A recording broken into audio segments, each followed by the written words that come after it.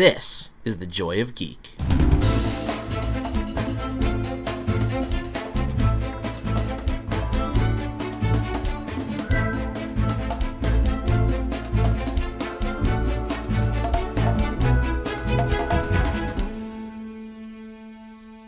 Welcome to the Joy of Geek Podcast, episode 60. I am Rich Lepore. Kevin Schaefer. And I don't know why, but I am extra pumped for this episode today. I don't know what's gotten into me, Kevin. Hey, well, I mean, it's been, a couple weeks since our last one. It has. And so we got Oak City Comic-Con next week, so a lot of excitement. I know. Yep. Oak City's coming up. That's going to be good. I've seen a lot of movies lately. I don't watch as many movies as some people do, so that's kind of exciting. I saw Lady Bird, dude. Wasn't it good? It was pretty good. I'll give you more thoughts when we get to what I've been watching. Okay. But it's pretty good. It's certainly a solid movie. Man, expectations are so important, though. Yeah, my expectations were through the stratosphere. It has a 98% fresh on Rotten Tomatoes. I mean, that movie is supposed to be God's gift to film. I mean,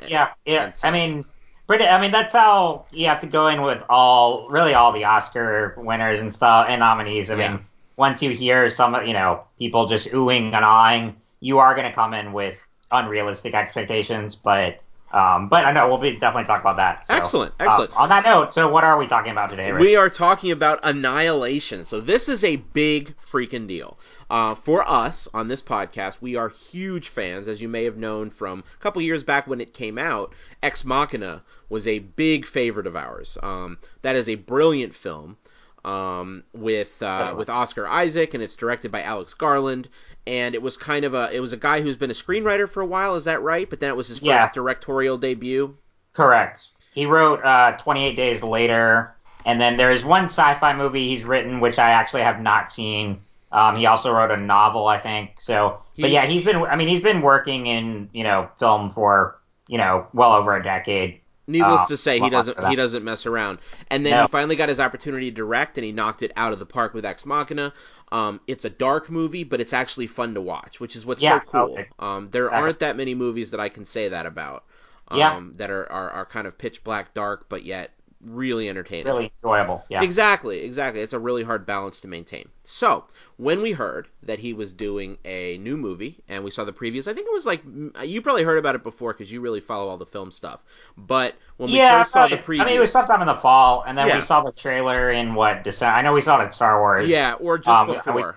We may have seen it before that, just before that. But when we saw that, and you sort of see Natalie Portman and this crew of badass girls sort of walking through this mist, and it was very secret. You kind of didn't know what it was about, but we knew it was Alex Garland, so you knew it was a must see, and you knew it was probably some really cool sci-fi shit because they kept talking about the mist and what is it called?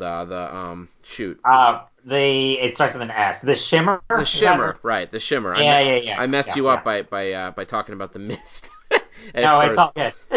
but anyway, you see them walking through this shimmer, and it's all very shrouded in mystery, and so and then this movie went through kind of a difficult cycle where in Europe actually and in the rest of the world it's being released through Netflix. Because the type of movie it is. Well, we'll talk more about it at the time. But because I have thoughts on that, too. There's some interesting stuff to talk about the movie itself, and then to go a little bit meta and talk about sort of what happened around the movie, how it was released, why that happened, whether it was to its favor or detriment, etc. So we will get into all of that, as well as talking about the characters and the plot and the cool themes and how it compares to Ex Machina and all that good stuff that we always do on the podcast. But first, we are going to be talking about a little bit of news. Kevin, I know you have a story to tell us about. Yes. And we will also be diving into some of what we've been watching recently and reading, little asterisks, and reading.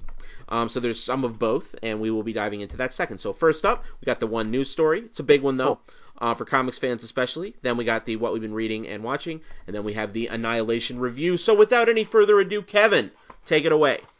Okay, so this story dropped just a few days ago, and it's one that really excited me when I read it. So DC is developing a new imprint starting this fall called DC's Black Label.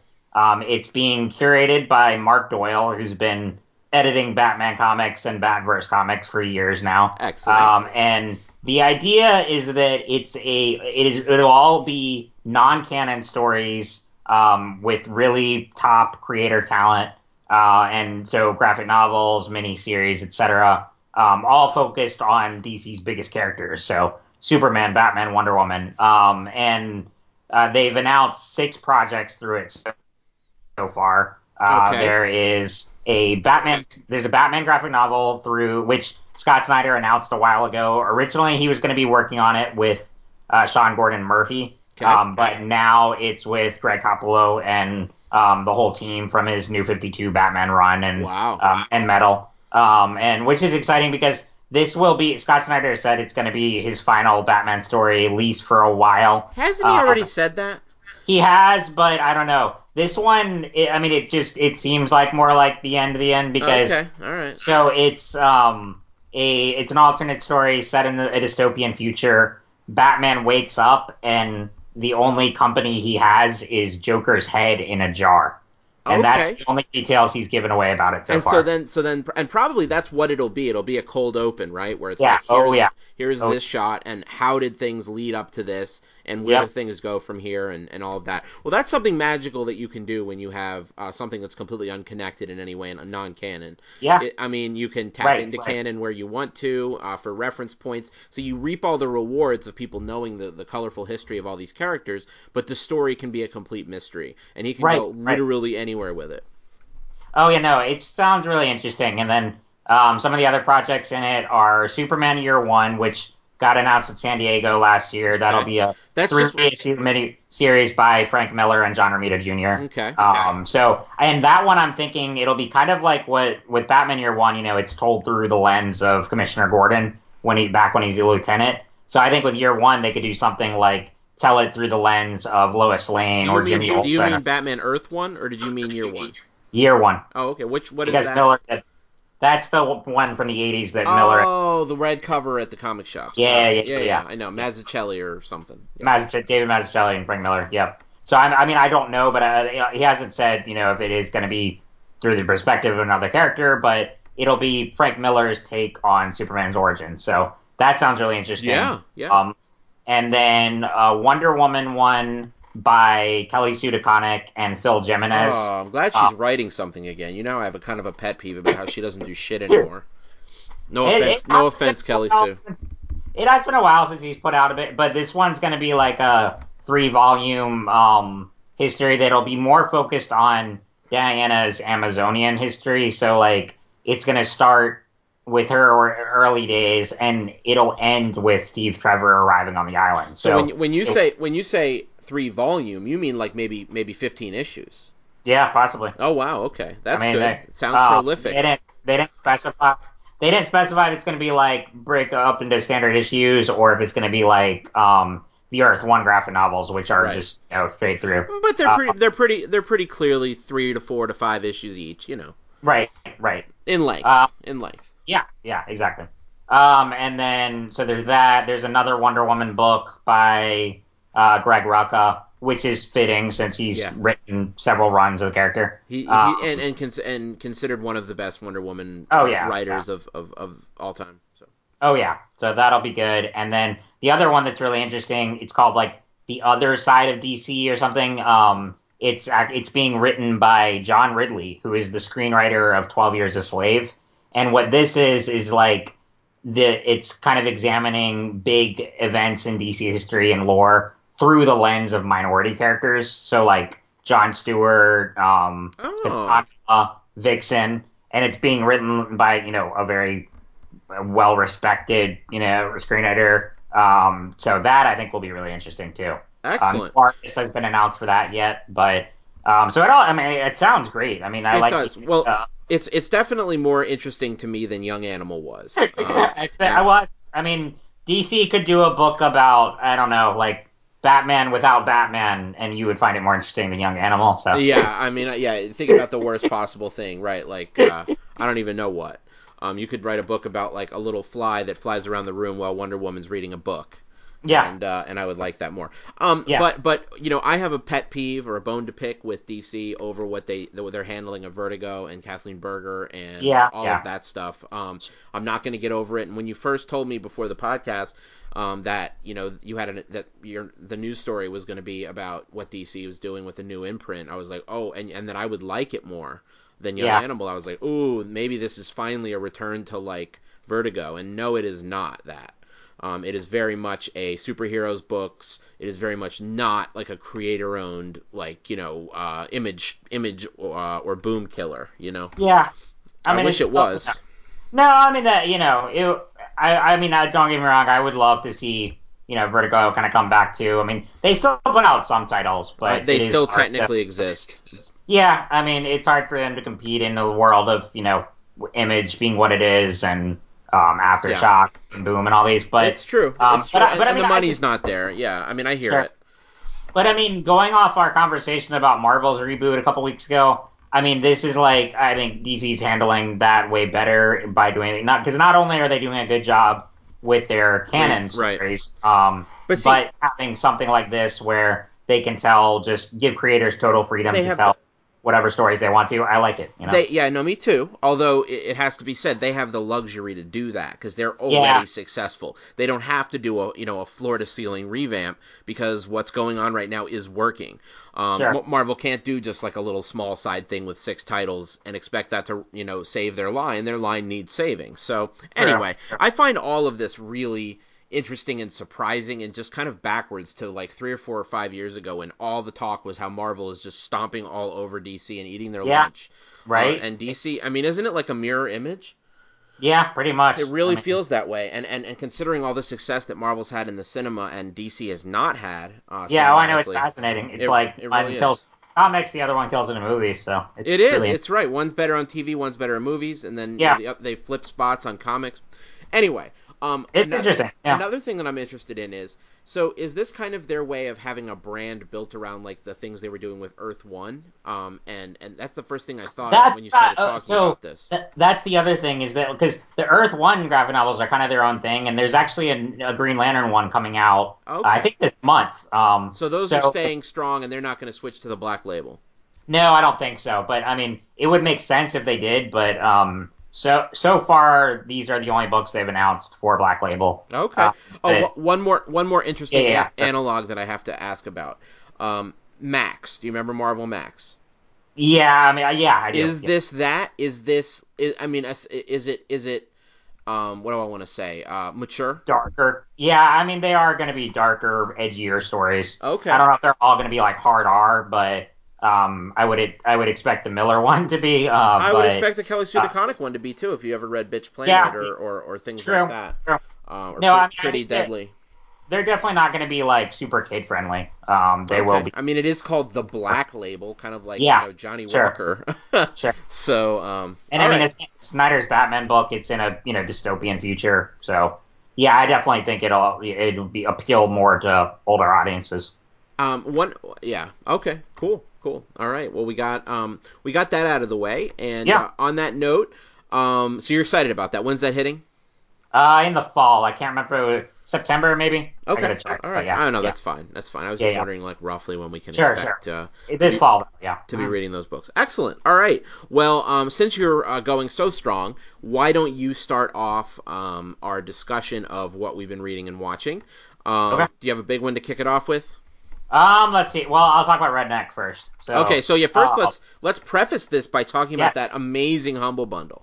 Heck yeah. Thank you for telling me about this. So, yeah, every year Image, because they had the Image Expo recently, so every year they do this Humble Bundle of digital comics, which, I mean, you can pay like $20 for close to like 15 trades, a bunch of single issues, just this whole package that it adds up to about 600 something bucks that you'd be paying. It's all digital. It's all DRM free. Yeah. Rich and I both got it this week, and so the books included were like Redneck, Shudder, both of those I read. And let's see, Saga, Big Omnibus, Curse Words, Bitch Planet. So much good stuff. So what's good about this is we are on the same playing field with certain titles. I think we've kind of soft announced that we want to do a Donny Cates episode at some time soon. And talk about maybe both Redneck and the other God, one, God Country. yep. In sort of one episode, it'd be kind of a fun way to look at an author from a couple different perspectives. So Yeah. we'll definitely be doing a graphic novel book club in the next upcoming weeks. And this will sort of facilitate that. But as a brief preview, tell me about the one. I guess this is the first one you wanted to jump into, being such a Donny Cates Yes. fan, right? What's it Correct. called, and who's the team? So it's this is Redneck by Donny Cates, and then I'm gonna butcher the artist's name if I try to pronounce it. Okay, So I'd rather not like that's do okay. it. It's all right. But nonetheless, fantastic art. But Redneck is about a family of vampires in Texas that are more human looking, except for one of them. The grandfather is this ridiculously creepy man vampire bat, like just really horror house. But the rest of them are like just Texas rednecks, and so it's really interesting. But basically, they've been here in Texas for generations. They're trying to lay low. They've of course been hunted down before, and they have a long-standing rivalry with another family in town. But they've been trying to lay it low, and things get ugly when the sons go out for a night and get in trouble with their rival family. And now the uncle and the father have to step up, and this sort of conflict reawakens itself. But it's a fascinating book, and what I was talking about before we started recording is the thing about Donny Cates is he can create these really out there concepts, and whether it's horror or fantasy or whatever, but he always has such attention to detail, attention to characters in Yeah. his books, and just this is a book about. I mean, of course, it's got vampires and it's really violent at points, and there's all this lore to it. But really, what drives you, and having only read the first volume, is just the family aspect of it, and these characters feel just so real. And he said that, like, I listened to an interview with him the other day, and I met him a few weeks ago too, at Ultimate, and he said that a lot of the characters were based on extended family and relatives, and so he brings a lot of his own background into this book, and no, it's just great. The art is fantastic. The grandpa I was talking about, I mean, it's rare to be really creeped out just by a drawing, but Yeah. it's amazing how creepy that guy is by the Wow. you see it, because basically he's been crippled and has just been living in the attic base of this house for years. So he's just very deformed and grotesque, and the way he captures that, and when they have him at the end there, and you get to see him really flying around and all that stuff, it is genuinely creepy, Yeah. and that's really hard to do in just a comic, even a horror movie. Like, it's rare that I get scared or anything like it, but that image just really stuck with me. Oh, it's a great book. So I've read the first volume. Definitely gonna keep reading more. But yeah, so that's Redneck. Uh, Excellent. Excellent. So I am going to dive into something a little bit weird. First of all, I have an announcement to make that I didn't get a chance to. I should have said this in news. okay. I'm burying the lead a little bit. Not really an announcement, but so the Oscars happened. Yeah. The Oscars were really I don't know, mixed. I felt, I know you were probably so pumped about Shape of I was just Water. saying about Del Toro winning, but yeah, Yeah, but yeah. But in yeah. So general, go I ahead. didn't watch the ceremony, but I looked after to see who won and everything. So Yeah, yeah, well, they were a little tame this year. They weren't like super exciting. I thought that the sure, crop of Best Picture nominees, as a whole, was a little left a lot to be desired. But one thing I was sure. very very happy about was the fact that Blade Runner 2049 won Yeah. cinematography, much like Yep. it won that on our podcast as well. Right. Right. And And that was the first time Roger Deakins won it out of all the years he's been 16, nominated. I think 16 Like, nominations, and he finally that blew won. my mind that he had never won before that. The But yeah, acceptance speech was a little bit disjointed, to say the least. But hey, it was yeah, wonderful to see him win. He's definitely absolutely. somebody who's very in his head and cerebral, but also brilliant. Okay, but Yes. here's the cool thing. So John M. Nelson and crew won the award for best visual effects, and I was Yeah. so Yeah. pumped. So I tweeted. And I don't tweet much, but I tweet when it's important. And I said, so happy that Blade Runner 2049 won Best Visual Effects at Oscars 2018. Those scenes with I think I joy, saw this. Yeah. those scenes with Joy in the Rain and The Memory Maker have stayed in my heart since I saw it. And I congratulated John Nelson and the crew. And of course, he responded. And he said, it was easy. What an awesome dude. Like, what an awesome dude. Right away, too. I'm talking 20 minutes after the award was given to him. Yeah. This tweet went out. And he's like, there on his feed, ready to, like, thank people for loving his work. And I Right. just think that just made me love him so much more that he actually would take. It's 3 words. It took him 2 seconds, but it's really impactful to know that he saw what I wrote, Oh, I agree. It's I've had that experience with Mm-hmm. other comic creators or I mean, James Gunn has liked my tweets before, so that was pretty cool. Awesome. But Awesome. It's yeah, a great feeling. It really is, it really especially is. when I you mean, get a just to know response. that the people you admire like that are just normal people and they love their fans, it's really cool. Yeah. Right, absolutely, absolutely. And and that actually reminds me. I'm a little tangential here, but that reminds me of another interesting thing that I just read about. So Westworld is coming back in April. You know this, right? Yeah, yeah, And I'm heck yeah, assuming you're pumped. absolutely. Awesome. We'll be talking a lot about Westworld very soon. However, I just read an article, I think it was on IGN, about how creators Jonathan Nolan and Lisa Joy are sort of looking at this season. And it looks like it's going to be out and out madness. I mean, when you look at the trailer, it looks like bloodbath, which I don't love that. I kind of like the fact that it was a little slower and more thinky last season, but I'm sure they're just showing us the action scenes, and there will be a lot of that, interesting, thoughtful, wispy, cool shit from last season as well. Sure. But what they're doing, so the big issue with last season was everybody crowdsourced their hints and guesses and theories about what's going on the show, and in many cases were exactly on the nose. And so, Yeah, because people can compare notes and do tons of research, basically everybody who really followed Reddit knew what was going to happen by the end of that season, and it was a guess, of course, but it turned out to be very accurate. sure. So this season, they said they're trying something, quote, controversial, with their Reddit and other fan base online, and they said it's going to be something more akin to the way that George R.R. Martin readers like rallied together to not spoil plot beats on viewers of the show, people that were first timers with the show. And I think Right. that's really interesting. It seems like what they're going to do is some kind of appeal to people to say, hey, we know you guys are geniuses and you figured it out, but like, when you're I don't know what they're going to do, honestly, because it's not like they know the answers for sure. It'll still be just guesses. Yeah. But it's interesting that they're going to take some kind of, quote, controversial approach. And we'll follow up more on this when we sort of see what shape that takes. But I just think it's really cool that they're thinking about the fact that their show is so much of a puzzle box show, and the fact that it's so part and parcel with its popularity, and the experience of watching it is going online and sort of seeing what people's theories are, and how that whole conversation evolves. And that they want to play a role in that, and they see that as a very essential part of their show. And I think that's good. It's very smart, for sure. No, that is interesting. I'm just curious how you go about that because in the internet age, I mean, it's really hard to monitor that kind of activity. But I mean, that's cool that they are Well, making it.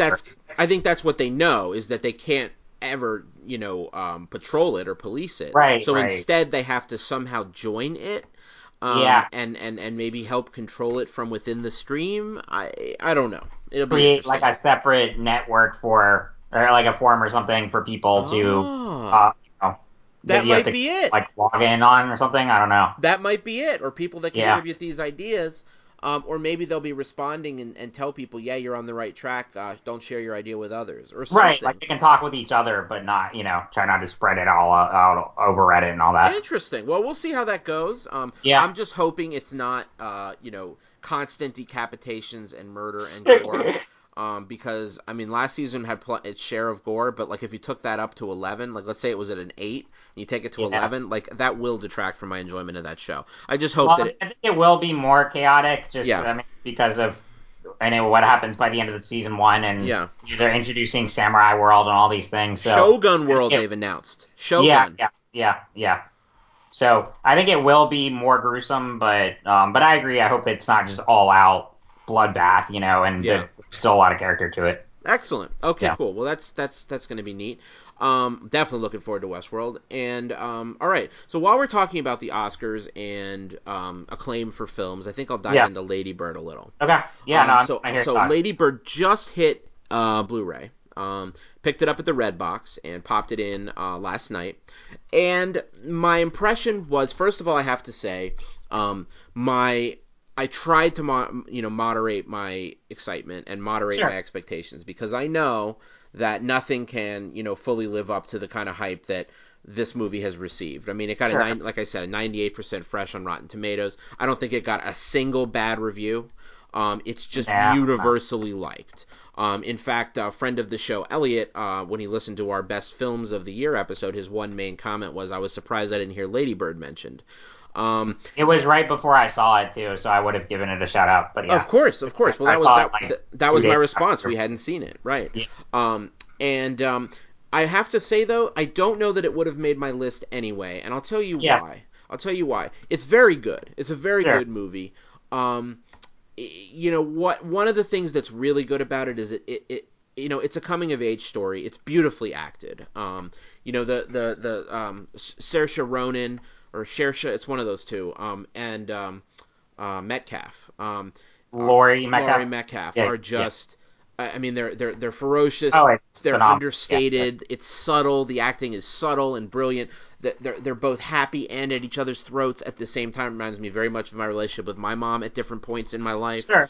I'm sure everybody can relate on some level. And interestingly, the hyper specificity, I say this a lot, but the more specific it is, the more universal it is in interesting ways. And I think they handle things really well. I think the scene with the person and grasping with homosexuality was incredibly well done and not blown out too much. It's just another thing that happens as opposed to being this huge screed about how hard it is to come out. And I think that it does everything incredibly well. I also love the fact that it doesn't dwell on all of the really painful shit that a lot of coming-of-age movies do.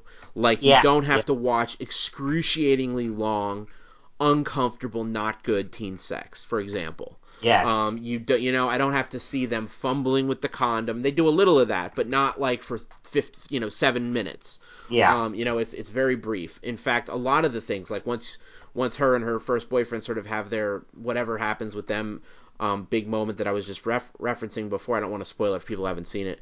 But it just jumps right past that, and it moves on to things that are potentially more interesting, or at least at the very least, if not more interesting, that we haven't seen, as opposed to having to see, again, the confrontation, the breakup, the tumult. And I think that was handled really well. I think the idea of mental illness and her father is handled incredibly well. He doesn't ever look depressed, but he is in his way. Everything about it, I think if there's one thing I'd say, it's its subtlety. And it has like the subtlety of a good indie film, but yet it's still universal and fun enough to be like kind of a mainstream success. So it straddles a lot of lines, and the more I talk about it, the more I'm appreciating it here, even on the fly. Yeah. That said, though, I don't love it. I don't find anything about it so moving that I was moved to tears. I don't find anything about it where my heart was welling up. I didn't feel like, oh my god, I'm having the best time of my life watching this, like I might have at times in Blade Runner or times in even Shawshank Redemption, to reference a movie with character moments that move. Sure. So I just it didn't blow me away in any category. I think it's a good, B plus A minus movie to me. I can see why people love it, but not really to the level that it's loved. I don't really understand why it's so beloved. I don't know. I guess those are my initial thoughts. What do you think? That's fair. It's interesting because I saw it at the Rialto here with a friend who she went to Catholic school and she had arguments with her mom when she. But what's interesting though is she really liked it. I actually liked it more than her though. I mean, so it was that we were talking about it after because I don't know. I really like coming of age movies and even though I didn't see like myself in a lot of the character, I still was really moved by her story. And I mean, again, the subtlety, but also the narrative structure is what really fascinated me because it's only an hour and a half, but it plays out in a really nice episodic manner. Yeah. And like you said, because when you see the trailer, you think it's going to be all about her and her mom. Yeah. Which I would have been fine seeing. I mean, I wouldn't, if I'm like, okay, angsty teen, and mom, I'm like, yeah, I'll watch it. I probably wasn't going to like fall in love with that. But that's what I kind of went in expecting. But to actually see it having multiple beats to it and that be one part of her story, but it really did a good job of encapsulating just what it's like to be in that stage, like right before college, end of high school. And I really appreciated that. So it's like, she goes through the too nice boyfriend who turns out to be gay, the douchebag boyfriend, then who's really not even he just doesn't connect really. right, It's right. not so much that he's like a vicious person, which is so cool. It's subtle, It was just like, I mean, there was nothing there, but like, yeah, no, I He agree. wasn't trying to hurt her. He's just Yeah, callous. true, Yeah. true. Go ahead. And then, leaving the popular kids for like, or I mean, leaving her best friend for the popular kid. So things like that. I liked how it played with cliches like that, but did it in a really interesting way. Yeah. But I mean, what I really liked was that final scene. I mean, people in the theater were in tears at that. I mean, like, I mean, because Her on the phone appreciating her mom, you mean? yes, because it was so subtle and it was so well executed. Because I just love those little moments that it gave where it's like, they had the big fight and they're not speaking to each other. He wants to, make amends, but they're not speaking once he goes off to college. But her mom was writing letters, so we knew she had a lot to Yes, feeling a lot, even though she and wasn't saying a lot.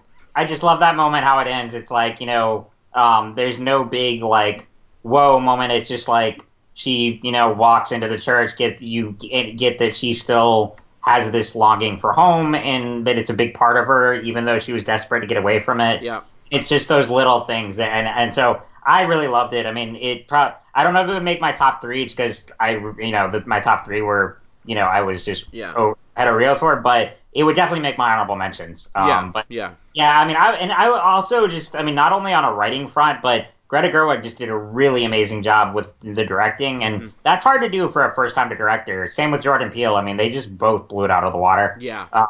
Bringing this like they had a vision, they knew what they were doing, and she just brought a lot to it. And of course, the performances were dynamic. But Yeah, yeah, they really were. yeah, Also, things are left unsaid often. Like, I yeah, don't really know what is up with her brother, why he's of a yes, different race. yes, Assumedly, he was adopted, right? right. But you No, never really hear that.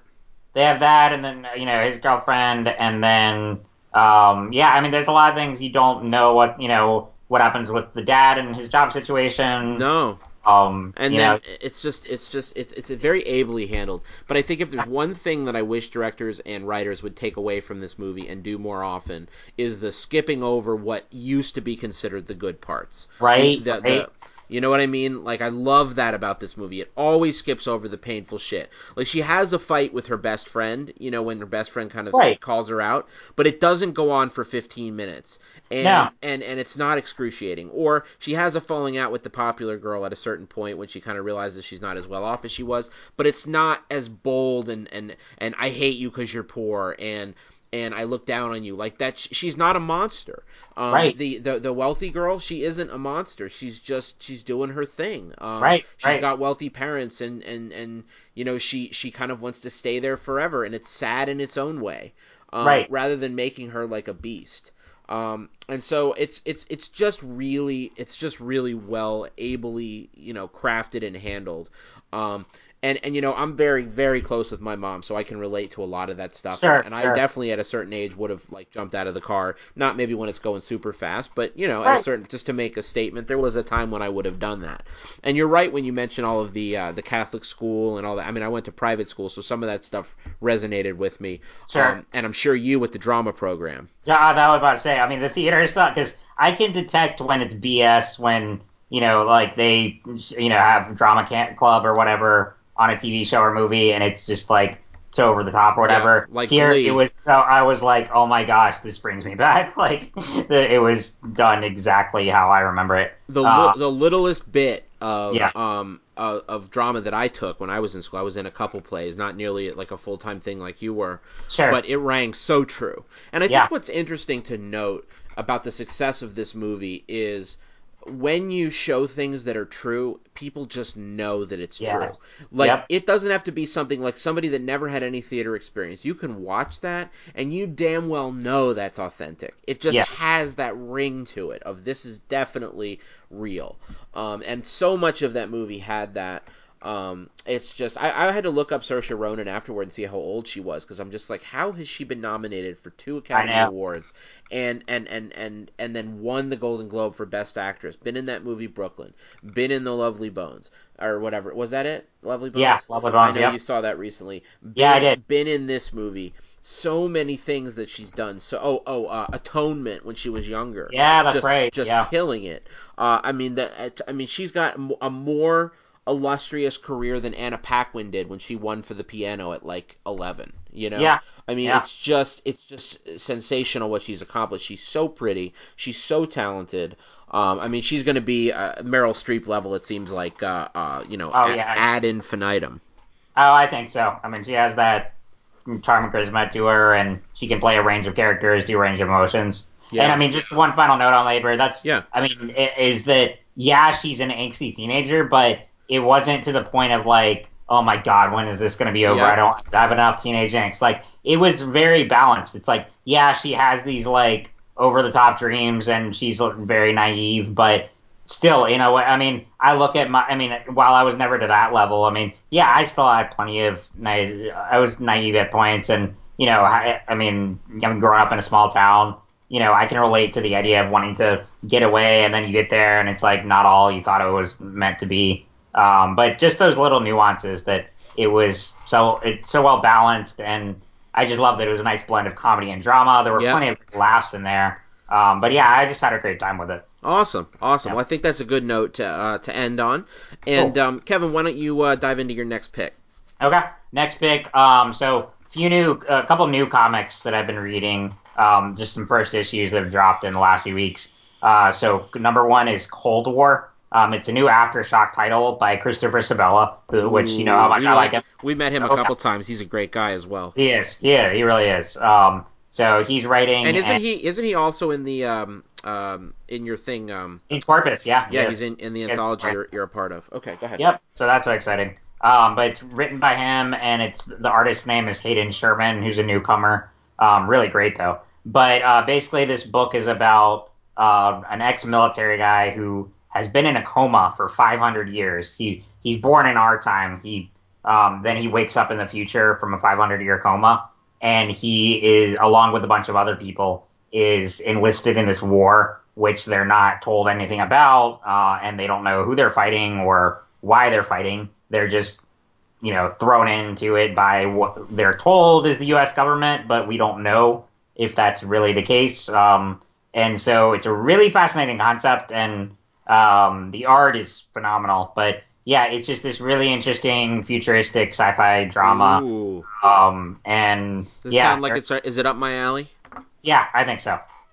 I mean, I think you would like most of Aftershock stuff. I mean, it's a lot of sci-fi, a lot of horror. I mean, they're very similar in image in many ways in terms of tone and creators.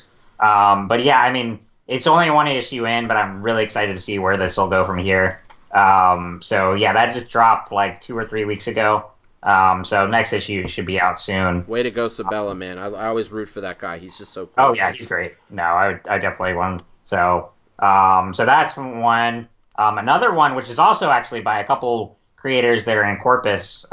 This is from Black Mask, and it's called The Wilds. Which I don't know if you saw Jordan and I tweeting about it too, because like I said, we know the creators, so we were trying to support it. But it's I don't remember the writer's name off the top of my head, but the artist is Emily Pearson, and she's working with Jordan on a pitch, and she's in Corpus as well. She's phenomenal. And so basically, it's also another sci-fi one where there's been this virus and that's killed a bunch of people, and people basically have to stay in this confined area, live as survivors. So really fun post-apocalyptic comic. And you know, there's only one, again, the first issue just came out 2 weeks ago. So you know, not a whole lot that's happened so far, but really great world building, and the art is just phenomenal. I'll show it to you next time I see you. But cool. What's the publisher on that? I think you said a Black Mask. Okay, right. And cool. The book is called The Wild. So nice. I'd like to pick that one up. And then The Terrifics, which is really I can't remember if I told you about this before, but so basically with DC's Metal, there have been several books that have spawned out of this. So like Batman and the Signal is one. Other books like Damages. I'm forgetting some of the titles. But The Terrifics was the one I was most excited about. It's by Jeff Lemire and Ivan Rice, and it's full on, very much a homage to Fantastic Four and like classic Fantastic Four. So basically, it assembles the team of Mr. Terrific, Metamorpho, was it Elastic Man or Plastic Man, whatever it is, and Sapphire. And so in everything from style to story to writing, it's very much feels like Stan Lee and Jack Kirby's Fantastic Four. So it's phenomenal. It's only gonna be a 3-issue miniseries, but I'm kind of hoping with these books they will be expanded after that, because this one is just so good. But it's just, yeah, it's the four of them that they've encountered like some of the dark metal from the metal universe, and yeah, they're out to save the world. But it's just so much fun. And Jeff Lemire, it almost annoys me how good he is because he has like 6 books out right now, and they're all fantastic. And he writes 6, he draws one of them, and they're all just fantastic. So excellent. Yeah. He's getting to Charles Soule level, man. It's Oh ridiculous. yeah, Except yeah. maybe a little even. Well, anyway. Well, it's just like the fact that he's a writer and an artist, and he's prolific and he just delivers. Because Charles Soule, I really like his work, but his is more like popcorn Yeah, entertainment, which is yeah. not a bad thing. That's perfectly fine. He delivers great. He writes a bunch of Star Wars books. He writes a lot for Marvel. They're all very good books. It's just like Jeff Lemire does more on like the Tom King level of like Yeah. a subversive material And like some Black of Panther and some of them are really excellent. Some of them are just pretty good. But overall, Yeah. the peaks are much higher than almost any author's peaks. Oh yeah. Excellent. So the Terrifics is a lot of fun. What's it called? The Terrifics. Oh, that's right. Okay. Yeah. All right. So that, and then still reading Matt Kinn's Exo Manowar run, which is very different from the Vendetti, but I still love it. Right. It's whereas the Vendetti run was pretty much Eric all on Earth, with some him going to other planets. This one takes place. The Matt Kinn run takes place years later, and it's him all in space on this other planet. It's much more action packed and really brutal, very Game of Thrones level violence. But yeah, he's just like gets enlisted in this army on this planet, and it's just like Conan in space. So, but it's really good. And Doug Braithwaite is one of the artists. There's several artists on it, but Doug Braithwaite's probably my favorite. So I read the second volume of that the other day. So still reading that. I love EXO. Cool. But yeah, so plenty of Awesome. time. Awesome. Well, I got a couple quick picks for you. You ready? Go ahead. All right. So everybody knows I'm a big Black Mirror fan. I've been slow playing both that and Philip K. Dick's Electric Dreams. Oh yeah. Electric Dreams is much more hit and miss, although there are a couple real standout episodes. Once I'm finished with the whole thing, I'll maybe do a little summation of what I thought of all of that. How far are you in that? About 4. The last Okay. one I read was the Buscemi one Oh, about okay. Cool. about where he says we're going for a voyage, and it looks really corny, Nice. but it's actually pretty good in its own way. Okay. If I've seen 4 of them, which I think I have, I'd say 2 were good and 2 were one. Excuse me, two were exceptional. One of them was okay, and one of them is pretty bad. Okay. So that's kind of my take on that. The first one with Anna Paquin, unfortunately, just didn't work for me at all. Okay. But Black Mirror is still killing it. And I saw the 4th and 5th episodes since we last chatted. Those are Hang the DJ, which is most people's favorite from this season. And Metalhead, which is the shortest episode. It's all black and white, and it's about 40 minutes long. Just real quick, Hang the DJ is brilliant. It's Black Mirror's take on dating apps. And unlike a lot of Black Mirror episodes, it sticks the landing like a motherfucker. It is excellent in the end. So it both exists as a really good story on its own, and then it has a really good sort of mind bender at the end that both expands on the concept and also changes it, so you could almost experience it with or without the ending and have 2 different experiences, but they both blend. Yeah. It's really brilliant. It's basically about 2 people.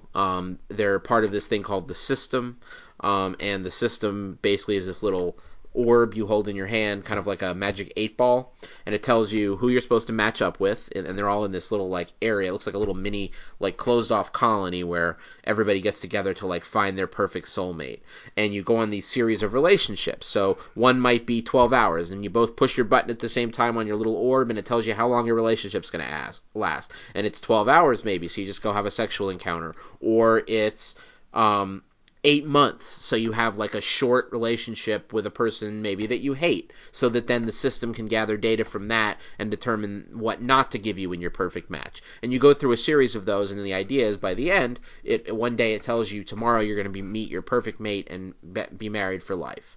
And that's the conceit. It goes a lot of cool places from there. I'd say it's equally good, if not slightly better, than my favorite episode so far of the season, which is the USS Callister.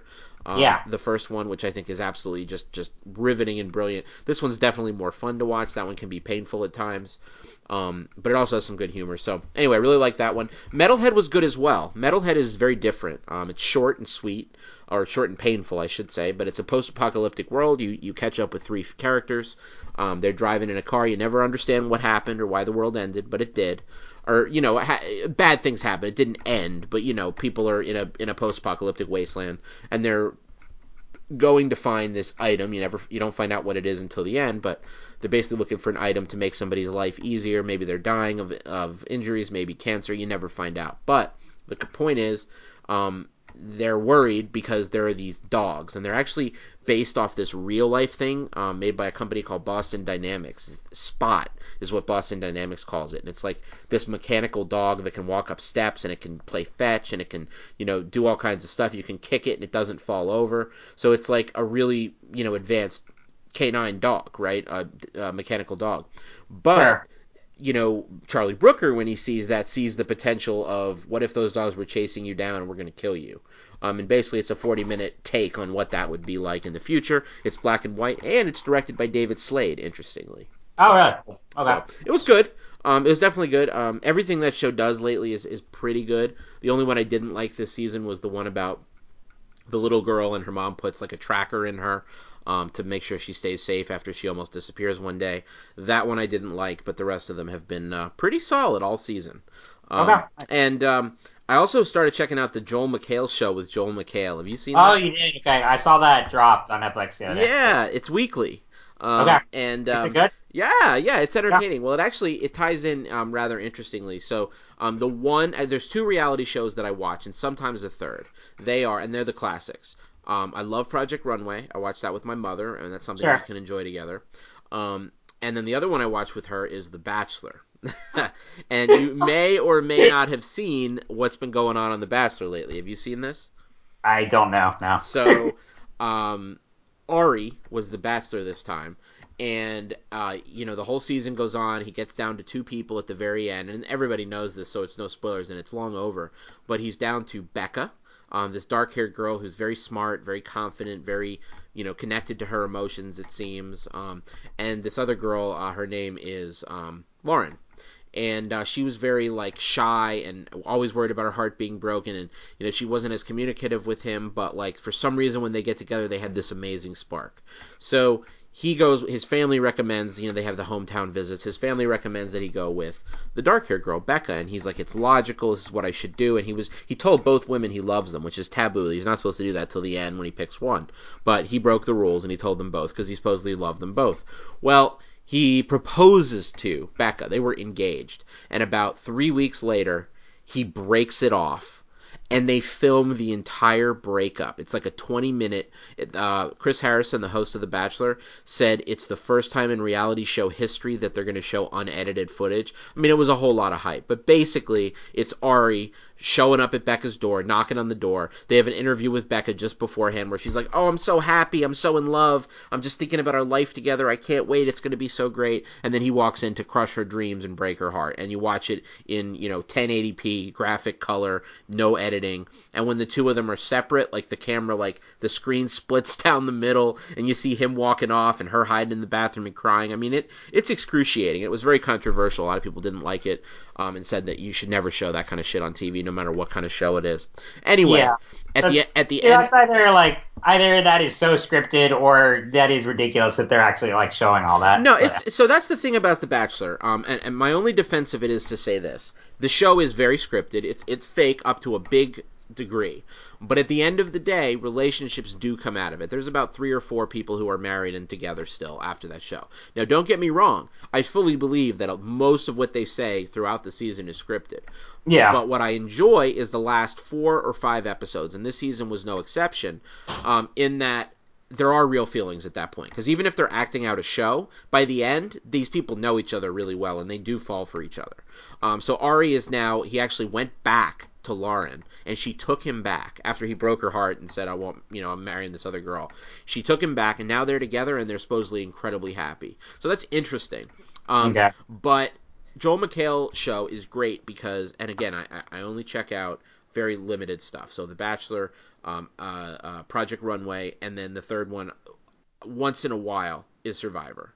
And aside from those, I don't mess with reality TV at all. But Joel McHale gives you a nice window into the shows I would never watch, like Love and Hip Hop, or my Big Fat Texas Life, or whatever the hell those shows are called. I would never watch them, but he has really funny takes on them. And the reason I mentioned Bachelor is he's been ragging on The Bachelor has this thing on now called The Bachelor Winter Games, and I don't watch those little middle shows. They're horrible. They're just like F fests where people just act ridiculously. But he'll have like a little clip of somebody saying something incredibly shallow, and he'll make fun of it, or he'll show some footage from like a foreign film that's so ridiculous you can't believe it exists, and he'll make a funny comment about it. He's really entertaining, and more than that, even when he's not funny, he's just like really fun to hang out with, and so that's kind of the secret. Oh, he's just got a lot of, natural charisma and stage presence. But he came to Good Nights. I wanted to see it, but it was like, I think just the timing didn't work out. But yeah. But yeah, no, he's great on screen, on stage, in scripted TV, whatever. So I would check that out. You should probably. They're 20-minute episodes, man. They're really short. They're really sweet and fun. And he's got little like memes. He's starting like he's got this fake feud with this person from the Today Show called Don Adorable, and he's got this new character called the Pizza Ghost. He's trying to set up. It's pretty funny. Nice. I think you'd enjoy it. You love that kind of stuff, I think. Yeah, no, saying it's kind of a similar way to Tosh, where he like makes fun of random stuff on the internet. I think. Yeah, like that. Although I think Joel McHale and Talk Soup or the Super kind of was the original. Anyway, right. So last thing I want to just say real quick is I'm in the middle of a Mentalist rewatch. The Mentalist is I'm starting to think it's one of my top 3 shows of all time. Now, everybody listening, do not judge me yet. One day I will explain what I mean by that and why I like it as much as I do.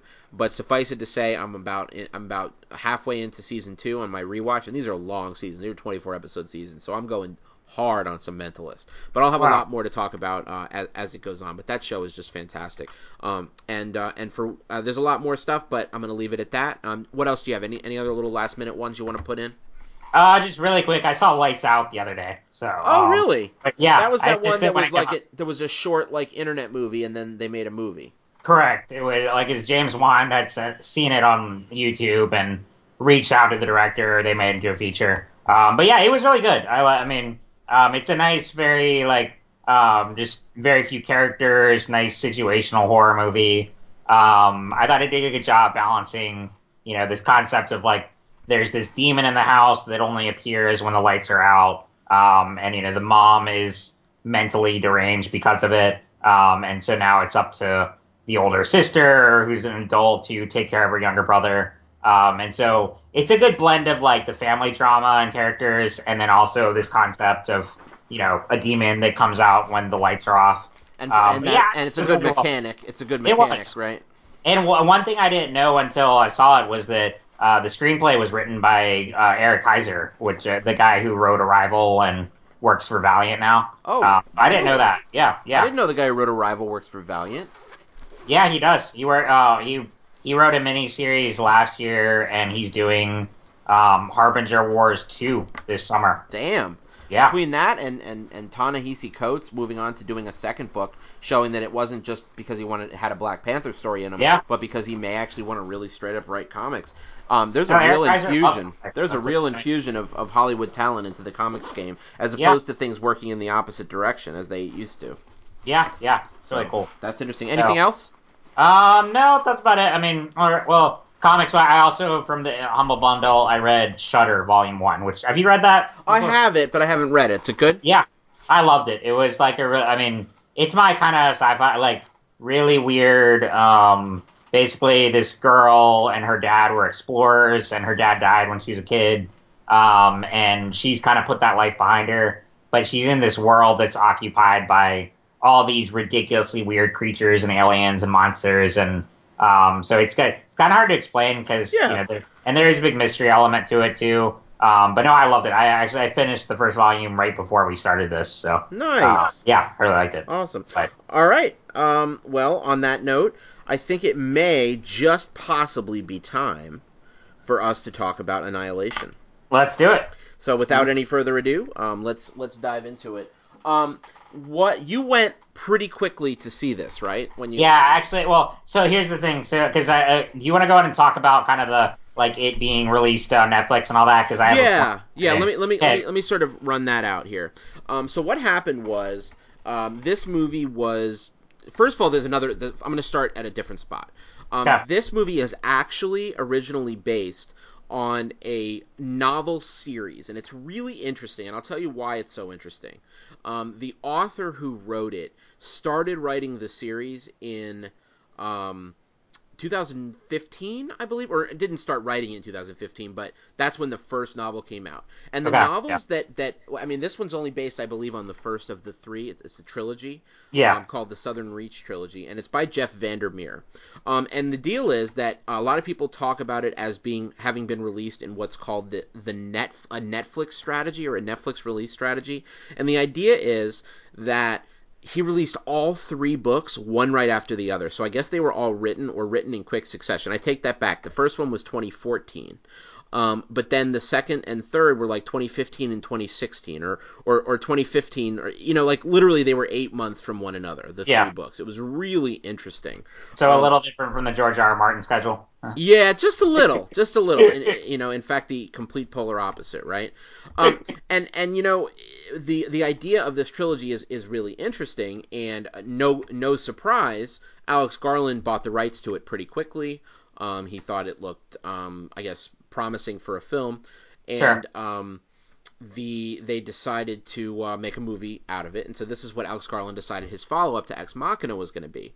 Well, the book, to say the least, is very it's different. It's very the concept is different, and when we talk about the movie, we'll talk about it. But it isn't a very black and white movie. It's very hard to it's not very pop, I guess is what It's I would not say. set like mainstream. It's not mainstream. It's very Yeah. much like if you're gonna like it, you're gonna like it in spite of the fact that it's not like a group of characters just goes on this adventure and like Right. triumphs in the end or anything close to that. It's very it's some things are left ambiguous, although they do kind of give you all the answers you probably want, which is good. But they aren't the kind of answers you're going to get up and cheer about at the end, and it's not the kind of twist that you're going to be like, oh fuck, I can't believe that just happened, but more of a mind bending kind of twist and more of a Sure. thought provoking. So it doesn't have any of the things that traditional Hollywood movies rest their laurels on. Like even if you're gonna have a horror movie like Sixth Sense and have a big twist at the end that's like, oh my god, now that I know the truth, it totally changes everything Fell about the down whole for movie. That's not what this is. This is definitely when you find out there are some things that are like, holy shit, I can't believe that's what it is, but but it's a lot of ambiguity as well. yeah, and it almost asks more questions with the answers, and I know a lot of good work does that, but this even more so. But it's Sure. very, and when we talk about it, you'll see it's very unique and it's very different. And so the original vision of Alex Garland was to make the movie just as it exists today. Thankfully, it's been retained. However, there was a lot of pressure from the studio to change it. They wanted the ending to be different. They wanted the character arcs to be slightly changed. They just wanted a different movie because they're scared shitless that it's not going to do good at theaters. And Yeah. oh, surprise, it didn't. It just wasn't getting good pre-order Right. sales, and it's just nobody knows what it is. Nobody knows how to like quantify it, and for good reason. Now that said, what Netflix did was they bought the rights, excuse me, the studio did, was they shopped the rights to streaming providers, and Netflix bought the rights. So everywhere except the U.S., or except the U.S. and maybe one other place, it's being released on Netflix, which I wouldn't have minded. I actually would have enjoyed watching it that way, but it is really unfortunate to Alex Garland that, his movie, it's just this brilliant film. It's beautifully experienced in the movies. It totally deserves a theatrical release and all of the fanfare that comes along with that. And unfortunately, they didn't put the kind of back into that they could have. So it's almost a self-fulfilling prophecy. Here's the thing, though. It's like, this is one case where, because I read an article in IndieWire about this. The thing about it is I don't put the entire blame on the studio here, because the thing is, Paramount took risks just recently on big budget original studio features. They made Mother, they made Downsizing, and they put money into those. Both of those bombed, and that's not the studio's fault. That's moviegoers' fault for not going out to see those movies. That's a good point. And that's the thing. And so, so with Annihilation, when I went to see it, so I went to go on a Friday. The Friday night it opened with Will, and we were really excited because our showing got sold out, and I was really excited because I was like, yes, this is going to do. I'm like, while I'm disappointed I can't see this now, this is good because maybe people are going to come see this one, and it'll show studios, hey, there is still a market for big budget studio features. So we couldn't go to that showing. We didn't have time for the other. It was definitely bittersweet, though. Very sweet in its own way. Right. And so we went home and watched Mute instead. Nice. And then I saw Annihilation the next day. And then and of course, by the weekend, sales were tanking. But this is, so reading that article and talking about this, it's should be an important message to moviegoers here, is that, look, if we want these kind of deep original studio features that studios are going to put loads of money into, we need to go see them, Yes. But that's people staying at home and not supporting these are the reasons. Freaking Blade Runner bombed at the box office. That movie was done such a disservice this past year. That no Oscar nomination for Best Picture. These things are tragedies in my mind. But first world problem tragedies, but still tragedies nonetheless.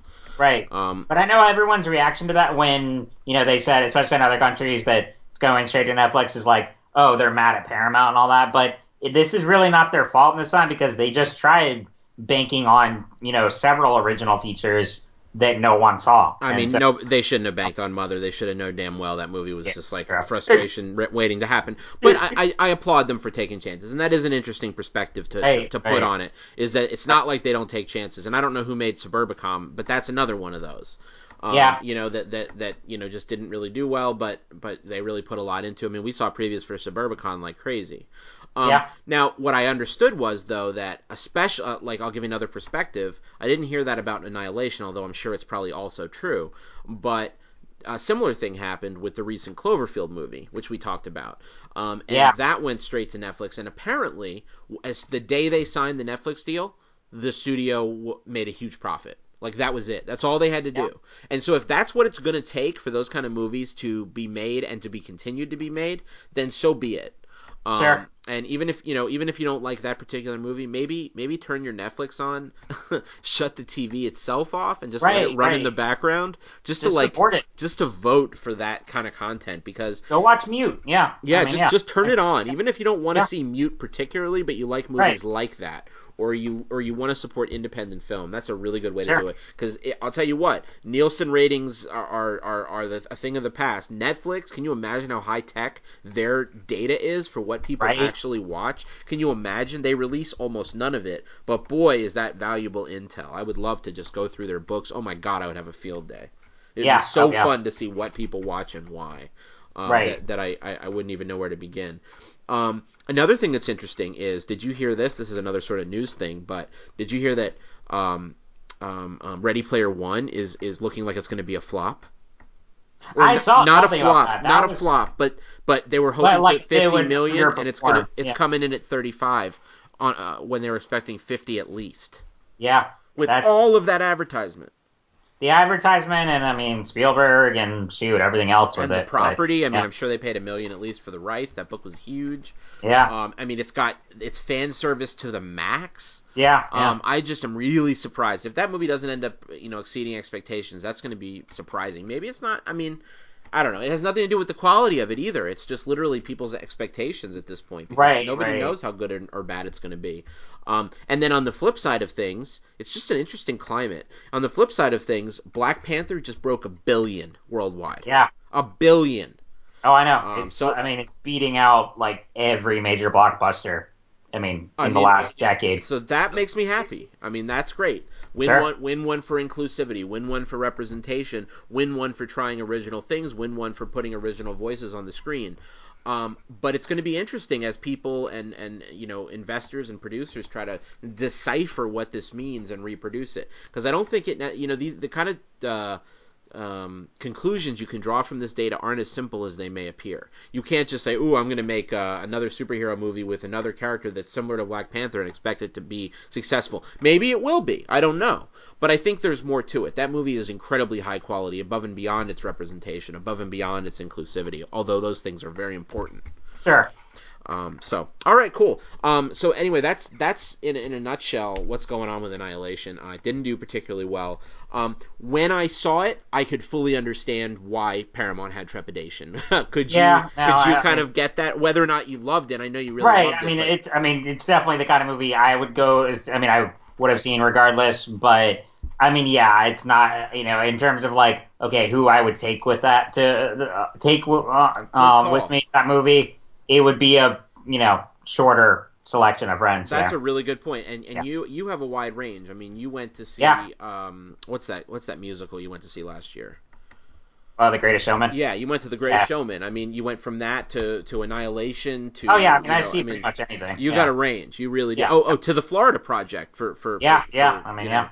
for crying Sure. out loud.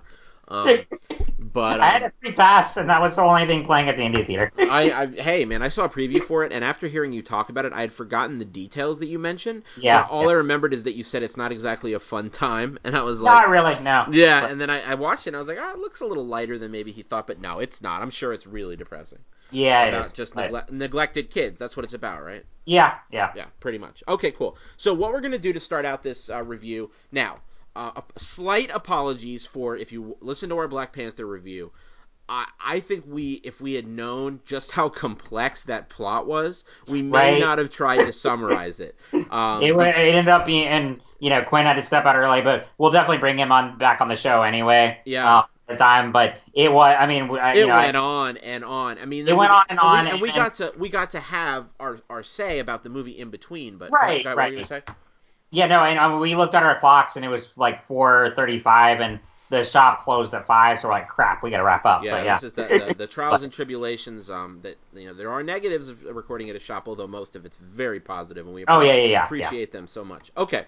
Sure. So anyway, this time though, we are going to still go with doing a plot synopsis, and that is because with this movie, it is a lot easier. Yeah. Overall, it's a much simpler movie to talk about. That movie is just really complex, Which is interesting, 'cause, like, deceptively so. thematically, this movie we're talking about today is very complex, but on a basic plot level, it's pretty easy to describe. So it's interesting. Yeah. Okay. Cool. So first, I'm going to go through a list of the characters, the main characters, so that we can get a perspective. Main character of this film. First of all, huge. If you couldn't tell, huge spoiler warning. We are going to spoil every bit of this movie, every little crevice and cavity and twist and plot point. So beware if you haven't seen it yet. Feel free to listen if you're never going to watch it, but if you are going to watch it, you probably should watch it and then come back. Okay. Sure. That said, Natalie Portman is the star of the movie. She plays a biologist. I'm reading this off Wikipedia. Credit to whoever put this together. She plays Lena, who I don't even remember hearing her name really. But she's a biologist. There are a few times. Okay, cool. Yeah. She's a biologist and a former soldier. I think she was in the military for like 7 years, something like that. Yeah. Scientist in the military. Yeah. Her husband, who is played by Oscar Isaac, his name is Kane. He was a soldier and is a soldier in the film. So he even though his wife went to the civilian sector and then into academia, Natalie Portman, Lena, he stayed in the military, and he is often going off on deployments. So they spend a lot of time together, but also a lot of time apart. Jennifer Jason Leigh plays Dr. Ventress. She's a psychologist, and when there is an expedition, which there will be shortly, she plays the leader of the expedition. Gina Rodriguez plays Anya Thorensen. She's a paramedic who's on the expedition that we'll be talking about. Tessa Thompson plays Josie Raddick, a physicist, also on the expedition with them. And then Tuva Novotny as Cass Shepard, a surveyor and geologist, again, also on this expedition. There's also Benedict Wong, who plays Lomax, a scientist studying the shimmer, who interviews Lena. So he's sort of the framework of the movie, him interviewing her. Are you there? Yeah. Okay, cool. And then there's her colleague, right? I forget his name. Yeah, David Gayassi as Daniel, Lena's colleague and former lover. And then, let's see, Sonoya Mizuno as Katie, a student of Lena's. Okay, I don't really remember that one too well. I mean, the main characters are the main five. Expedition. Okay, cool. So now that we have that broken down, basically what you see at the beginning is the. Does it start with Benedict Wong from the very beginning? Yes. We get into this scene where because it's one of those non-linear kind of like Nolan-esque movies where it starts in the present, then does flashbacks. Basically, they're in Area X, which is a facility. So what's going on in this movie as a whole is there is this shimmer. It starts at a certain point, it happens to be a lighthouse, and from that point outward is this shimmer. And when I say that, I mean it's just this field of shimmering light. Like a paranormal force field kind of thing. Right. And it's expanding. And this is very worrisome, especially because to explore what the hell's going on, the military has founded this thing called Area X. It's a facility.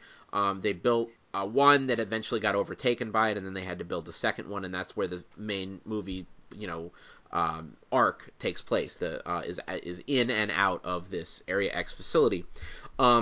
And so they want to study this, and they've sent in a bunch of different teams, military teams, and unfortunately, none of them have ever come back.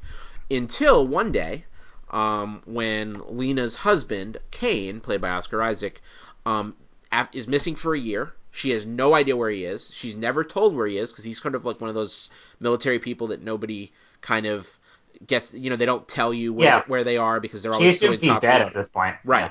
And she's mourning his death, but somehow she can't get over it and move past it. And then one day, we see in flashback that he just shows up out of the blue, and she's repainting their room to try to get over it and move on, and he just appears. But he's not normal. He acts funny. We don't really know what he was normally like yet, although as flashbacks go on further, you see he was a lot more fun, jokey, and affable, and they had a playful relationship. Very different than the way he's not even like responding to any of her questions. Or he doesn't explain why he's been gone or where he was or anything. He'll say simple things like, why does it matter? And I don't know where I've been. And he's just completely clueless. So anyway, then I believe their house gets stormed, and they're brought in. Is that right? Oh no! He has medical issues. He has medical issues.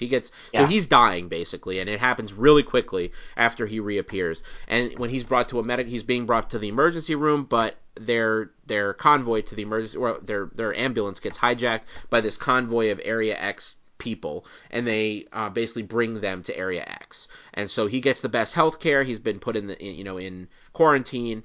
And then she is sort of, taken aside, given a sedative, and then when she wakes up, Dr. Ventress walks in and starts to explain to her kind of what's going on. And like you said, Benedict Wong is interspersed throughout the movie, sort of asking her, what did you think when this happened? Or what did you think when that happened? So all of this is kind of narrated by that. So we know that at the end of the movie, as long as the movie's playing fair with us, that she's still alive. We know that none of her team are with her, so presumably they're all dead. However, she's specifically asked about the different members, and the movie makes a controversial choice at the beginning and tells you a couple of the different characters' names that are dead. They're like, how about Dr. Ventress? She's like, dead. And how about this person? And she's just like, I don't know. So a couple of them are MIA, and a couple of them are dead, and you know that from the beginning. However, although I heard that as a criticism, people were like upset that took away some of the tension. The thing about it is you don't know the characters' names when you hear that. So I didn't have a point that I could reference, so I didn't remember what name she said anyway. Once I got introduced to the character, so it didn't ruin Right. it in the way I expected it to. I don't know. What was your mileage on that one? I mean, well, for one, it happened so fast that I didn't remember the names either. And then two, I mean, I'm less bothered by when something like that happens because, for one, It's a with a movie choice. like this, people are gonna die, Right. and so that wasn't really a big surprise for me. I was never, I mean, that wasn't really like, oh my gosh, I'm so shocked, this character died or went missing or whatever. It's more, I'm curious, okay, what is the shimmer about? If it's an alien, why are they here? I want to know the how, the why, all that. Exactly. So that Exactly. was what I was interested in from the beginning anyway. So I could really care less about knowing who Yeah, dies. I felt the same way. I was worried it was going to bother me more being such a twist addict, but Yeah. it really had no No. negative impact on that. So anyway, she wakes up. Lena wakes up, and Dr. Ventress, walks in, and she is played. We just said it by Jennifer Jason Leigh, in a really good performance. She's excellent. She is. Yeah. She's very depressed. You can tell. And it was interesting because like the last movie I saw her in was Hatefully, and there she's like so zany and Oh, she unpredictable, was so and good in here that. she's a very different kind of character, and Yeah, did it very really very powerful character still, very right, strong character, but much right, more muted and beaten down by the world. Where in that one, she's yes, ready to just rip your throat out the minute she gets yeah, a chance. It's very interesting. She definitely has range. So anyway, Dr. Ventress says he's dying. Your husband is dying. We don't know what's wrong with him. But you are now here in Area X, and this is when we're introduced to Area X, which I explained earlier. And basically, you get introduced from that moment to this group. So there's Dr. Ventress, and there is a couple other women there. Interesting decision to have it be all women. They ask that at one point, like, why are all women going on this expedition? Which is, uh-huh. and their comment was, well, they sent a lot of men in, and there hasn't really been any success with that, so they're sending us. And they never quite say that like it was a decision to send women. It's almost sort of like this is just what happened. I think it Um, was more that they wanted scientists on this one because it was all just straight military yeah, operatives on the first mission. but why are all the scientists women? I thought of that Yeah, too. But like yeah. that's just. I mean, maybe that's just how it worked out. I don't know. What do you think? I mean, it's not something I really focused on. That I mean, it worked, It and works they're well. all Yeah. interesting characters, and yeah, I don't know. I like that they went that way with it. It's definitely a good spin considering so many of these movies are about men. It was nice to Right, see a different perspective on this type of movie. right. And so anyway, she finds out that there's going to be this expedition going back into the Shimmer to see what's going on. It leaves in like 8 days, something like that. So she goes outside, and there are these three other women there who are having drinks and kind of trying to chill out. They were brought in there originally to explore the Shimmer in different ways. So obviously Gina Rodriguez, who plays Anya, Thornton was brought in as a paramedic because obviously they could have issues when people go in and need help. Tessa Thompson's character Josie Raddick is a physicist, brought in there for obvious reasons to explore what's going on from a physics perspective.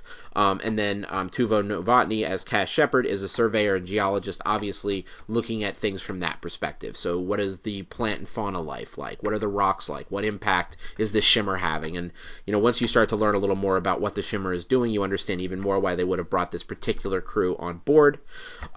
Anyway, she decides, of course, Lena, that she wants to be part of this expedition, and finds out Dr. Ventress herself is also going.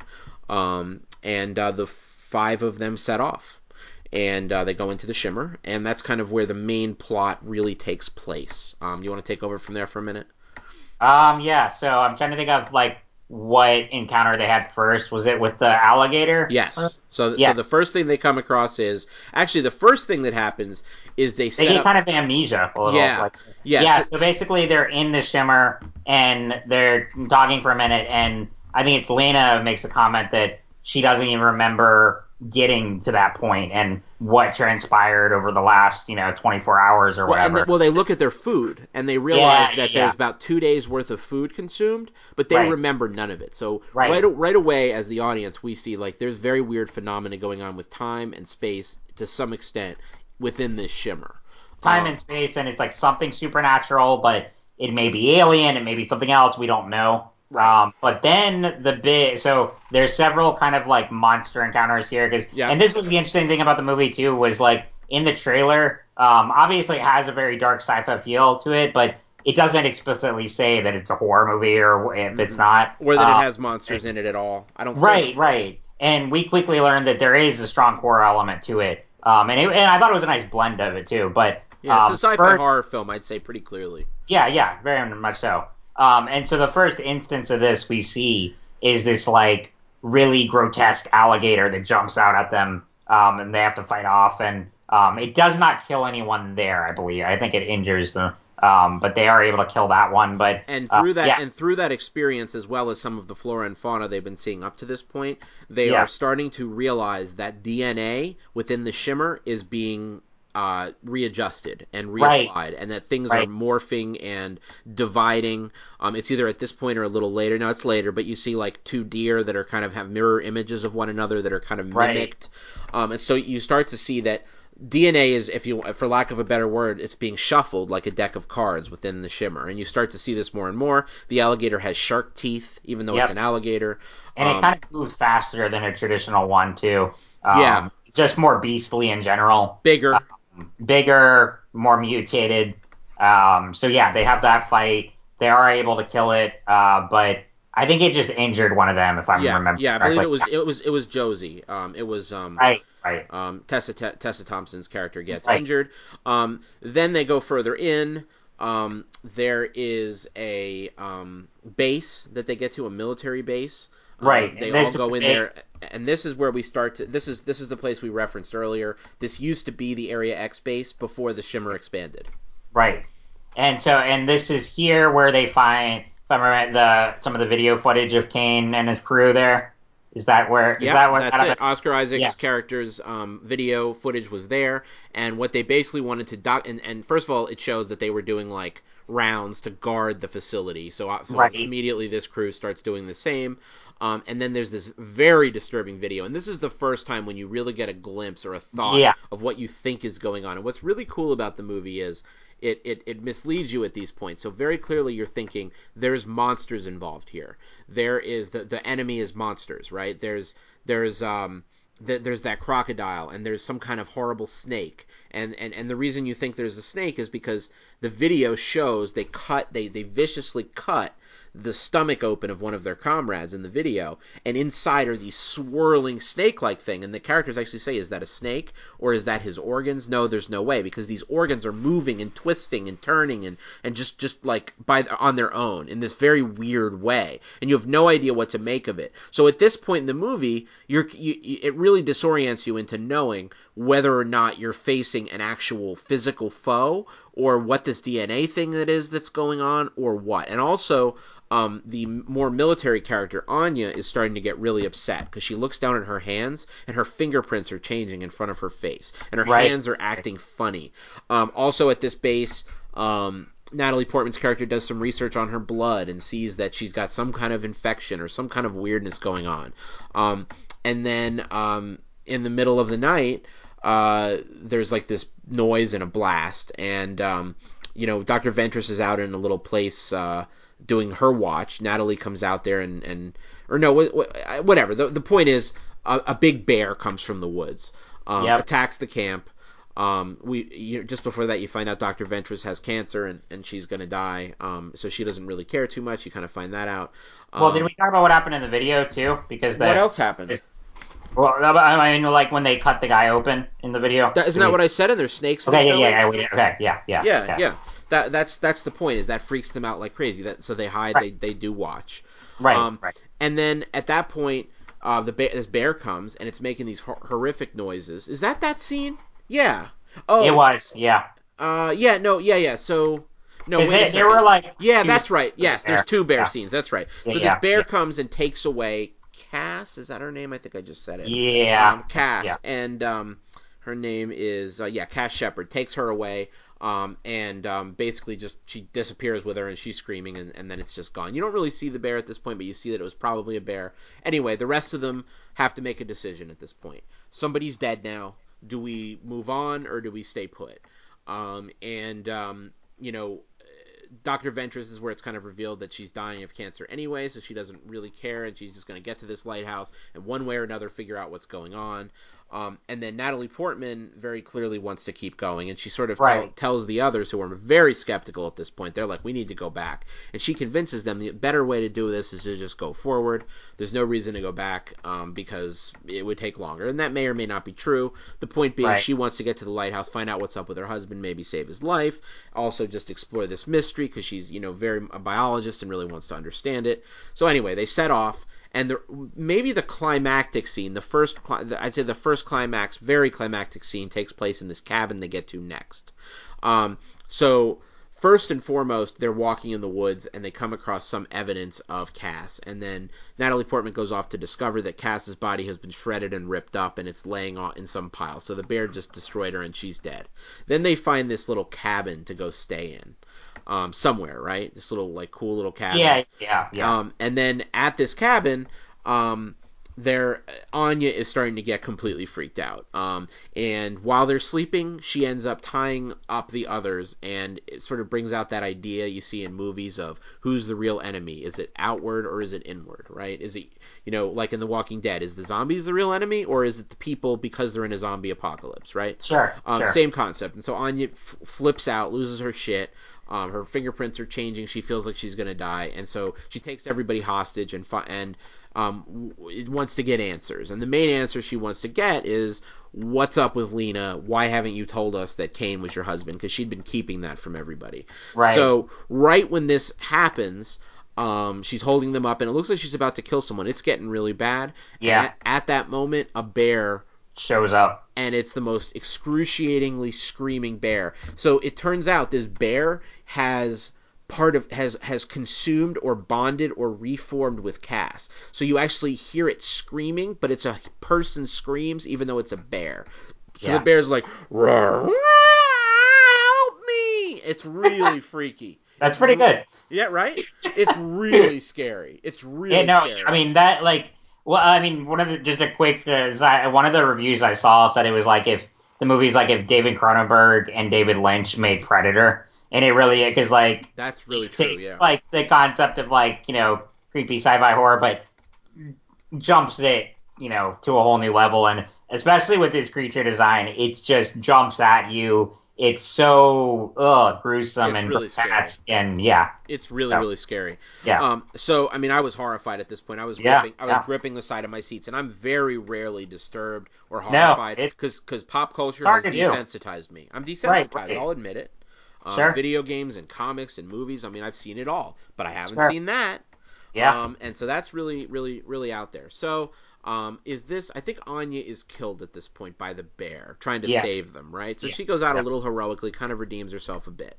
So they sort of wake up the next day. It's Ventress, it's Lena, and it's Tessa Thompson's character, Josie. And then this is where things get even weirder, because Tessa Thompson basically... So you find out that all these women have a past. So Cass lost her daughter. Dr. Ventress is dying of cancer. Lena's husband disappeared, and you know what's going on with him. And Josie, Anya had some other issue. Oh, she was an alcoholic recovering. Anya's issue, Anya's was the recovering. Josie's issue was she has depression she always fights with, and she was a cutter. And so what happens is she goes outside and she starts talking all wistfully and strange, and she's just like, I know what you guys want. You want to get to the lighthouse to save your husband. And Dr. Ventress wants to get to the lighthouse to stop this. Me? I don't know that I want any of those things. And then she's just wisping around, and it's really creepy. And also, earlier you saw that there's these ferns, and they're shaped in the shape of humans. As if DNA from humans got into the plant's DNA and made them grow that way. Like the design document that is in our DNA combined. And so basically Tessa Thompson evolves or devolves into a plant right in front of you. And out of the cut marks on her arms come these ferns that grow out and sort of cover her body. And she walks off into the distance and disappears. And this is why when earlier in the film we see that Lena says, a couple people are dead, but a couple others, she's not sure. Because Cass is now a bear, kind of. And, Josie is a plant and has kind of evolved into this different creature. It was very eerie and creepy. Yeah. And it's Yeah. almost like two different kinds of scares and horror.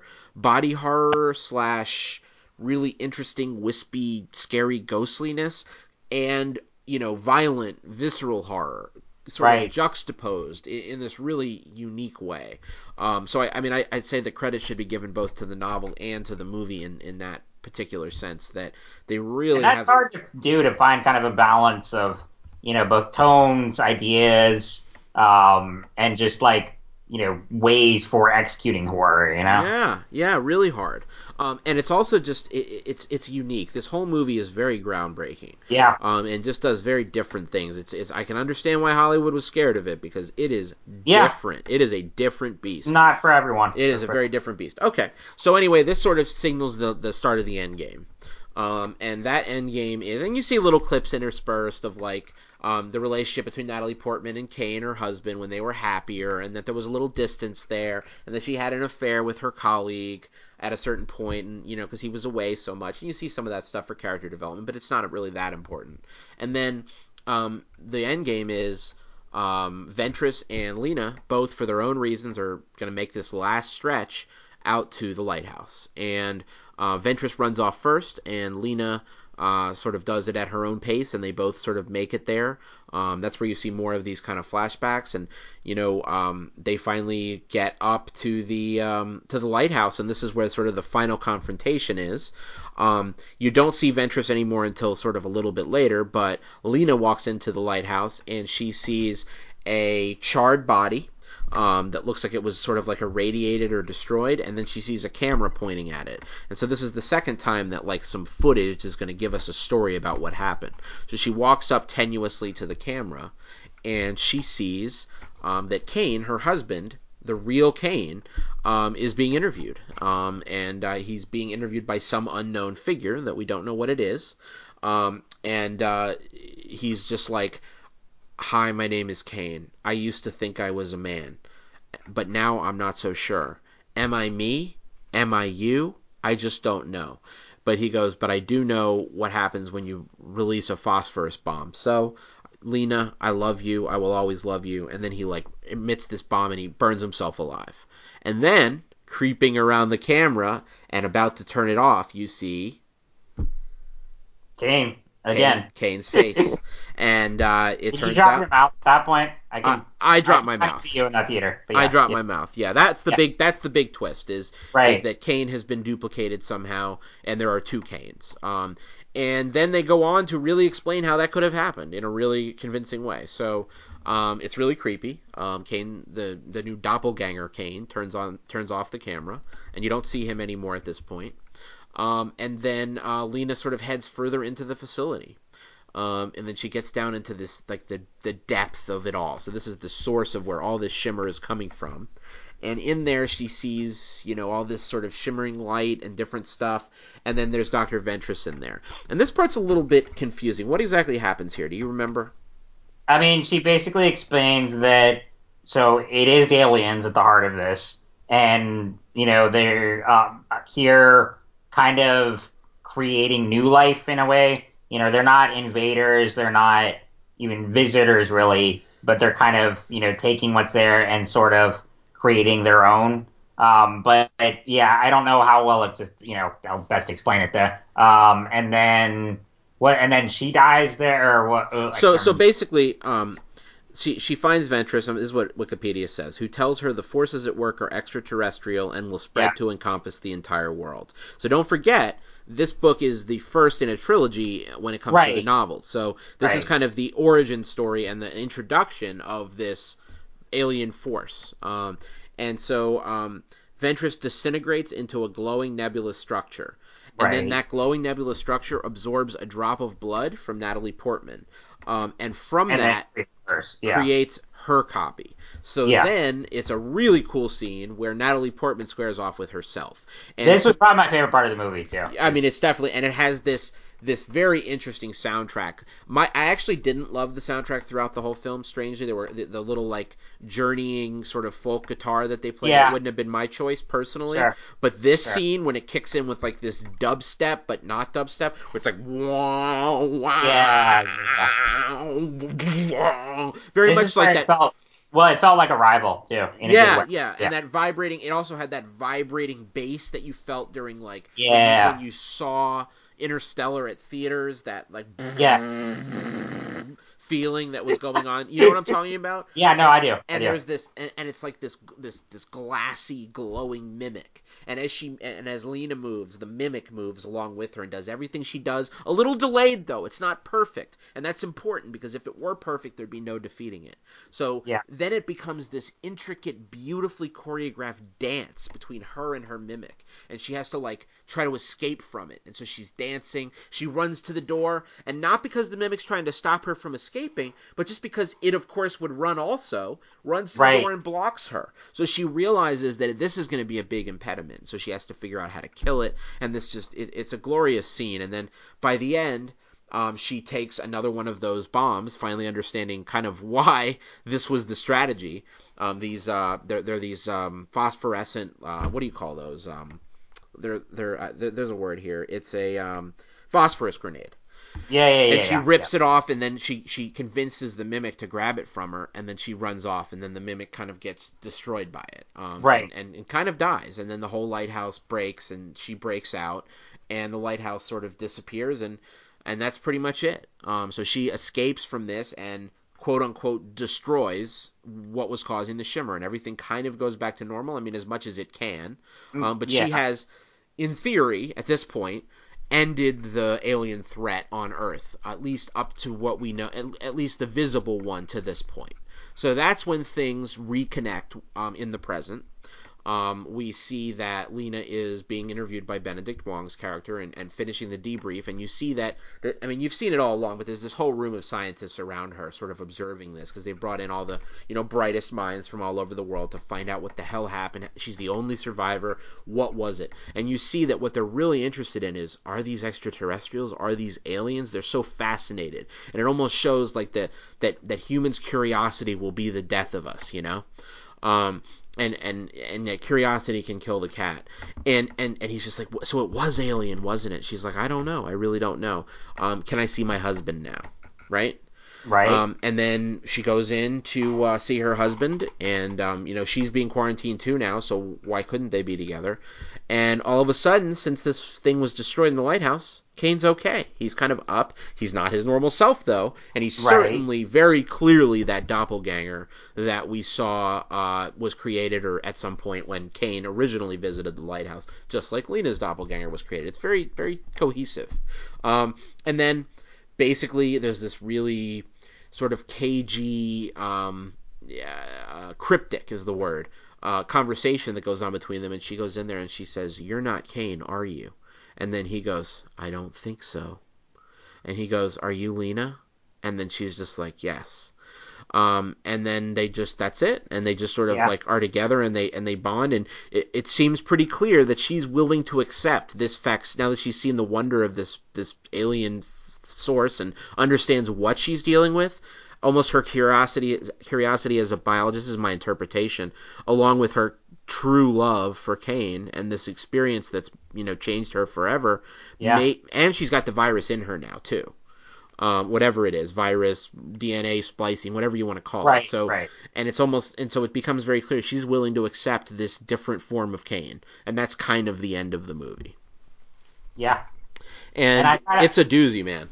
It really is, and I don't know, the vibe I got from that closing scene, especially with Oscar Isaac there, he kind of gave off like a David from Prometheus and Alien Covenant, where like he starts off very non-threatening and then kind of could very much evolve into something dangerous. So that's a really good read. Yeah. That's a really good read. I think you're right on with that. And it'll be that kind of villain that's very not loud, doesn't yell at you. It just kills you with cold calculation.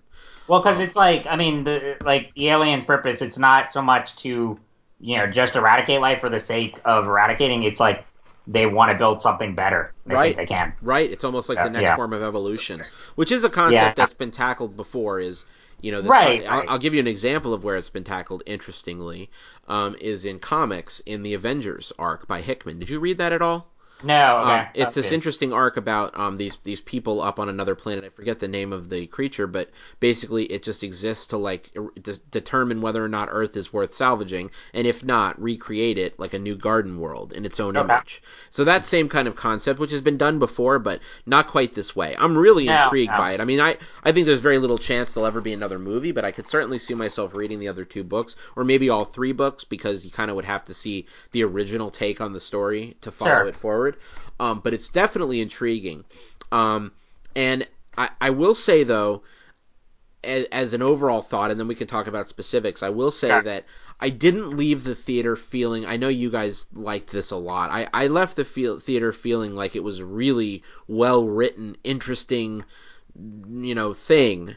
I wasn't feeling like the kind of way I felt when I got out of Blade Runner, if that makes sense. I No. didn't, Well, I mean, it you know, it takes a lot out of you, and it's yeah. no, it's not exactly an uplifting ending. That's for sure. No, or Hey, even one uh, that lets you even say I enjoyed that movie. For me, right. anyway, I wasn't able to say I enjoyed my time with it, and that isn't the goal always. But in a way, it is. Like, I'm not going to say every movie has to be fun, but I do Sure. feel like a movie should be generally, unless it's a documentary making a point sometimes. But even Yeah. those, there's enjoyment in understanding, there's enjoyment in learning, there's enjoyment in knowledge, and in this Sure. case, and in the case of movies that aren't necessarily fun, Schindler's List, for example, there's enjoyment in the craft of how well it's created. There's enjoyment in the portrayals. There's enjoyment in the fact that finally this story has been told the way it needs to be Sure. told and Sure. revealed.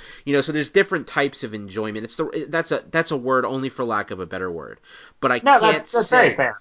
but Yeah. I can't say that I enjoyed this movie, and I also can't say that I think it's like a masterpiece. Although Yeah. I do think it's very good. I mean, that's fair. Like, I mean, I know, as I really liked, I would also say, I mean, very good. Like, I mean, I don't know if I'd call it masterpiece Yeah. level, but I mean, part of it is I really like those kind of sci-fi horror movies Yeah. and not just sci-fi, but like, you look at a lot of the 70s and 80s sci-fi horror, and, as fun as they are, they're not really, there to make a point Yeah. or do anything, that's really hard sci-fi. I mean, ones like Predator or Aliens, etc. That they're just shoot 'em up action movies. But like what I really liked about this one is that it did ask some really interesting questions, and that I was guessing the entire time. I liked that. Yeah. Well, what I liked about the ending was that it was definitely ambiguous, but not to the point where like what did I just watch? Like I am left with no satisfaction whatsoever. I mean I came away with like I mean still a lot of questions certainly, but Yeah. enough answers at the same time, and so that's what I appreciated. Yeah. Whereas like Absolutely. I heard everyone who saw Mother just said that it's like the most ambiguous ending you could possibly think of. That I'm not really interested in if I don't want to I think coming it's with no cheap. answer. I think it's cheap. I think Yeah, it's. I think it's. Not. I think it's much easier. I think it's right, much right, easier to make a movie that doesn't have answers. I'll give you another example of a really good, well done, ambiguous ending. Is I'm trying to think of the name of it. The Dreams movie by Nolan. Oh, Inception. Yeah, Yeah, Inception. yeah, Really yeah. great ambiguous ending because it gives you Sure. most of the closure you want, but then it gives you just a little question of what might come or what might be Right. not true that you just saw, or oh wait a minute, is there a different read on this story than the one that I think that I have? And I think this movie does a really good job at that, at giving me answers. So here are the answers that we have. Kane's doppelganger is absolutely with her in that room.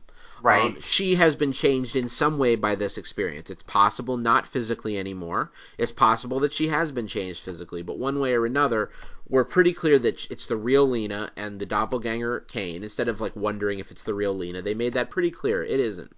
I think, but you could still wonder, you know. Yeah. Yeah. And it's almost an Adam and Eve story. I mean, it's a takeoff point for a million ideas of what could happen. Sure. These two Sure. could be the mother and father of the new age, the new race Yeah. that takes That's over the world, right? I think that's That's very much a possibility. Yeah. that's an Yeah. implication that I think it has is like these two are here now, they've come together, they accept one another, this journey, it took this journey to get there, but now that they're there, watch out Earth. Yeah. And I think that's a really interesting concept, although it's not explicitly stated and doesn't need to be done. No. And they did that a lot of times. Like, you don't quite know what's going on there. So we know that they explain about halfway through or 2/3 of the way through that what is going on in this movie is DNA is being resequenced and remixed, kind of like a DJ with two turntables. And you take the bear on one turntable and you take the human on the other, and you mix them together. And that's literally what's going on. And although that's hard to explain biologically, that is what's happening. And within this shimmer and this alien world, that's what's going down. And I love the possibilities that suggests. And I love the fact that people met their demises, or maybe not demises, maybe their evolutions in different ways.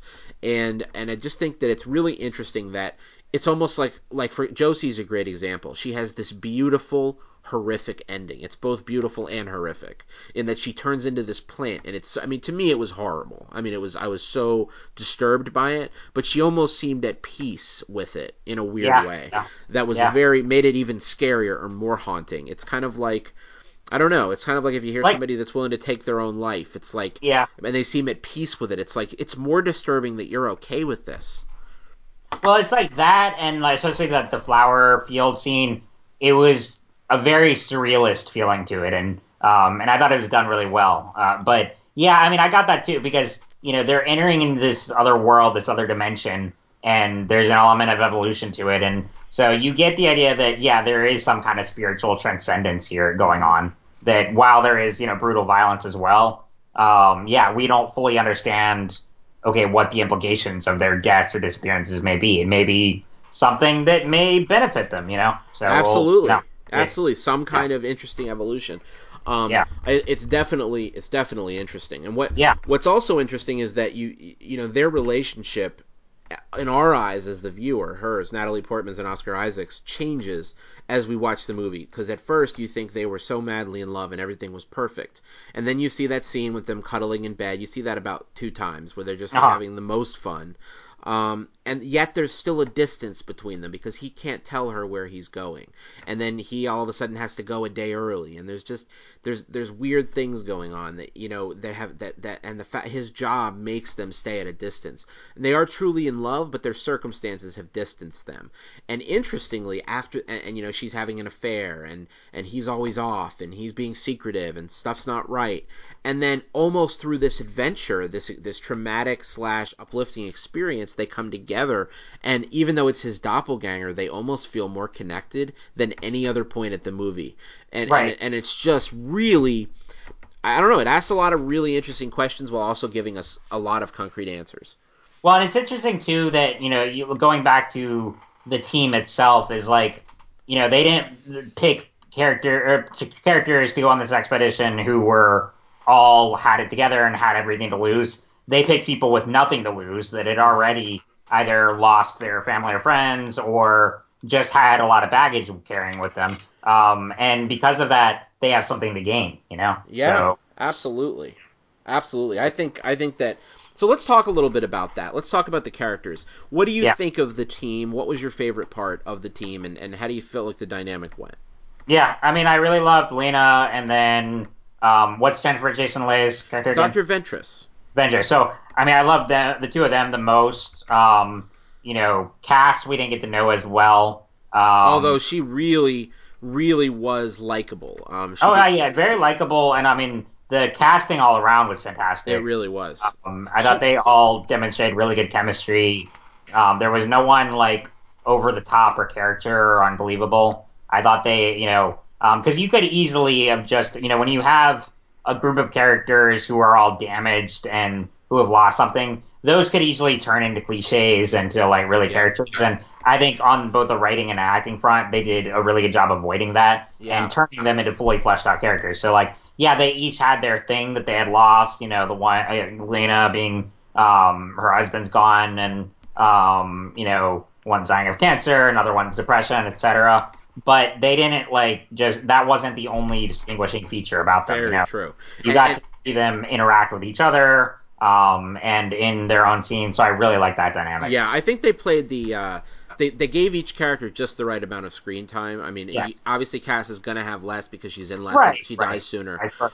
Or evolves sooner. But what's interesting about her is she was a real good grounding element. She makes you feel, when she was in that, there's a really good scene where they're in a boat they grab these two canoes right after the alligators, and they go on a little boat trip. And this is where you get more character development about the characters. Very organically done, by the way.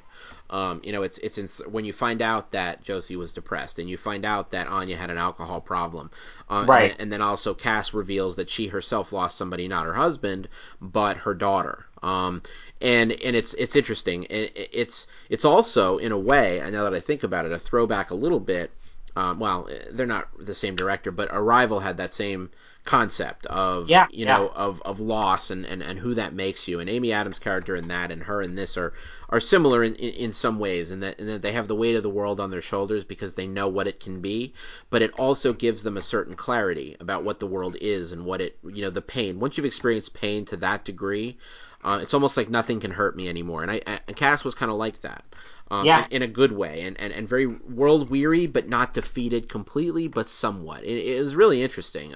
Right. They're all kind of on suicide missions of their own sort. Oh, I'll tell you a part that I thought was great that kind of explains what I'm saying better than I'm doing. Ventress has this really good experience with or scene, maybe one of my favorite scenes. In fact, I think it was the lines that I like the best from the movie now that I'm thinking on it. And it was Ventress and Lena, right before the bear comes to kill Cass, are in the little guard post. And remember this now. And Lena asks Ventress, what do you think was going on here? Do you think that Kane was trying to kill himself? Was he suicidal? Like, what was going on? And she says, I think you're messing up the distinction between suicide and self-destruction. Yeah. And it is a really cool concept that's mirrored throughout the movie. And all of these characters in their own ways are on quests towards self-destruction. And it's just a really, when I heard that, I was like, what does that mean? And then later, as you kind of think on it a little bit, and then the movie gives you a little time there to think for a second, like, what does she mean by that? And the point is, he doesn't necessarily think he's suicidal, but he has tendencies and things that are driving him towards self-destruction. And I think she even goes so far as to say we're all self-destructive in our own way. And then it also foreshadows literally how he self-destructs with a phosphorus grenade. Right. So it's very well crafted. Obviously, a lot of care went into the writing of this book and then film. But that, I'd say, if there's one thing that moved me the most, it was that part. Right. And bringing up, too, that they're not necessarily on a suicide mission, they don't want to just end it. It comes up later when they have the fight about moving forward or going back. It's like, they're Gina Rodriguez's character still wants to try to salvage themselves. I mean, they don't, doesn't want to necessarily just head into a path that's just going to kill them all after, Cass dies and everything. Another thing, I will say my least favorite part of the movie probably was that scene where Anya, Rodriguez's character, ties them all up. That was a little, it was a little extreme. I didn't like that. Yeah, I thought that was... Go ahead. On the one hand, I get that, they're going to be driven a little crazy here, and that they're in this really weird environment. People are dying, and she's pissed that, Lena kept this information from them. But, I thought it was a little over the top for the, tie them up and interrogate them. Well, the implications and potentially kill them. She was threatening to kill her for real. Right. The implication of like think about the many implications of her hiding that information. So fucking what? Like, it doesn't really matter if Kane... I mean, take it to its logical conclusion. Okay, so she knew Kane. She was related to Kane, and she knew that he went into here and didn't come back, and then when he did, he came back changed. So what? They all knew the place was fucked up and that nobody escaped it before. They all knew they had baggage. So keeping that from them, I mean, yes, it's a lie, and at this point, she's just paranoid, because and I get that, because her hands her DNA is literally shifting on her fingers in front of her face, and she's losing her mind. And in a large part, it is suggested that other people have not made it to the lighthouse and have gone crazy in other ways and have killed each other potentially. We don't know what happened. Bad fucking shit happened. And so that's what's cool about the movie, is it is ambiguous in the fact that you don't really know what the enemy is in this. What does the shimmer represent? Is it just a mutating force that creates creatures that kill everybody? Is that all it is? Is it this mist that makes you crazy and turn on each other, or makes you whatever? And then when you do find out that it's all about DNA recombination, Is it just that makes you crazy and makes you kill each other? So constantly, as we get more data, it still can lead to multiple conclusions until the end when you find out, still ambiguous enough, but clearly kind of what the real impact or what the point of all of this is. And so I think that ambiguity really serves it well throughout. It just rides that line right, I think. Yeah, yeah. No, but it is fair. Yeah, that scene was a little over the top. I mean, it's not like, like go back to Inception for a minute. It's like the scene where, Dom kept from the rest of the team that if they get killed there in this dream realm, they're stuck in limbo forever. He kept that from them. That would be, they would have license to tie him up there, So, like, absolutely. Well said. But, well said. Yeah. Because that is actual, like, actionable data Right. that they needed to know for their own on survival. This mission, we're basically going to hell. Yeah. So the only way to explain her behavior, because she is, in essence, a good person. The only way Right. to explain her behavior is that she's been driven mad and that Yeah. she's paranoid about stuff that's not real. Like thinking Right. that if you lied about this, what else have you lied about, and what's really Right, going on? right, That's the right. only way you can explain that. It does. And they're all military, so it's understandable for them to, kind of take, be more precautious when someone's being secretive, Right. And from a plotting perspective, I get that the point is when she's killed, you want to not be as upset. Yeah. From a writing perspective, they demonized her a little before they brutally kill her, and then they let her be more of a hero. I can understand why they wanted to do it. Make her bad and then maybe redeem her, or make her bad so that you're not as in pain when she's horribly murdered by this screaming banshee bear. Yeah.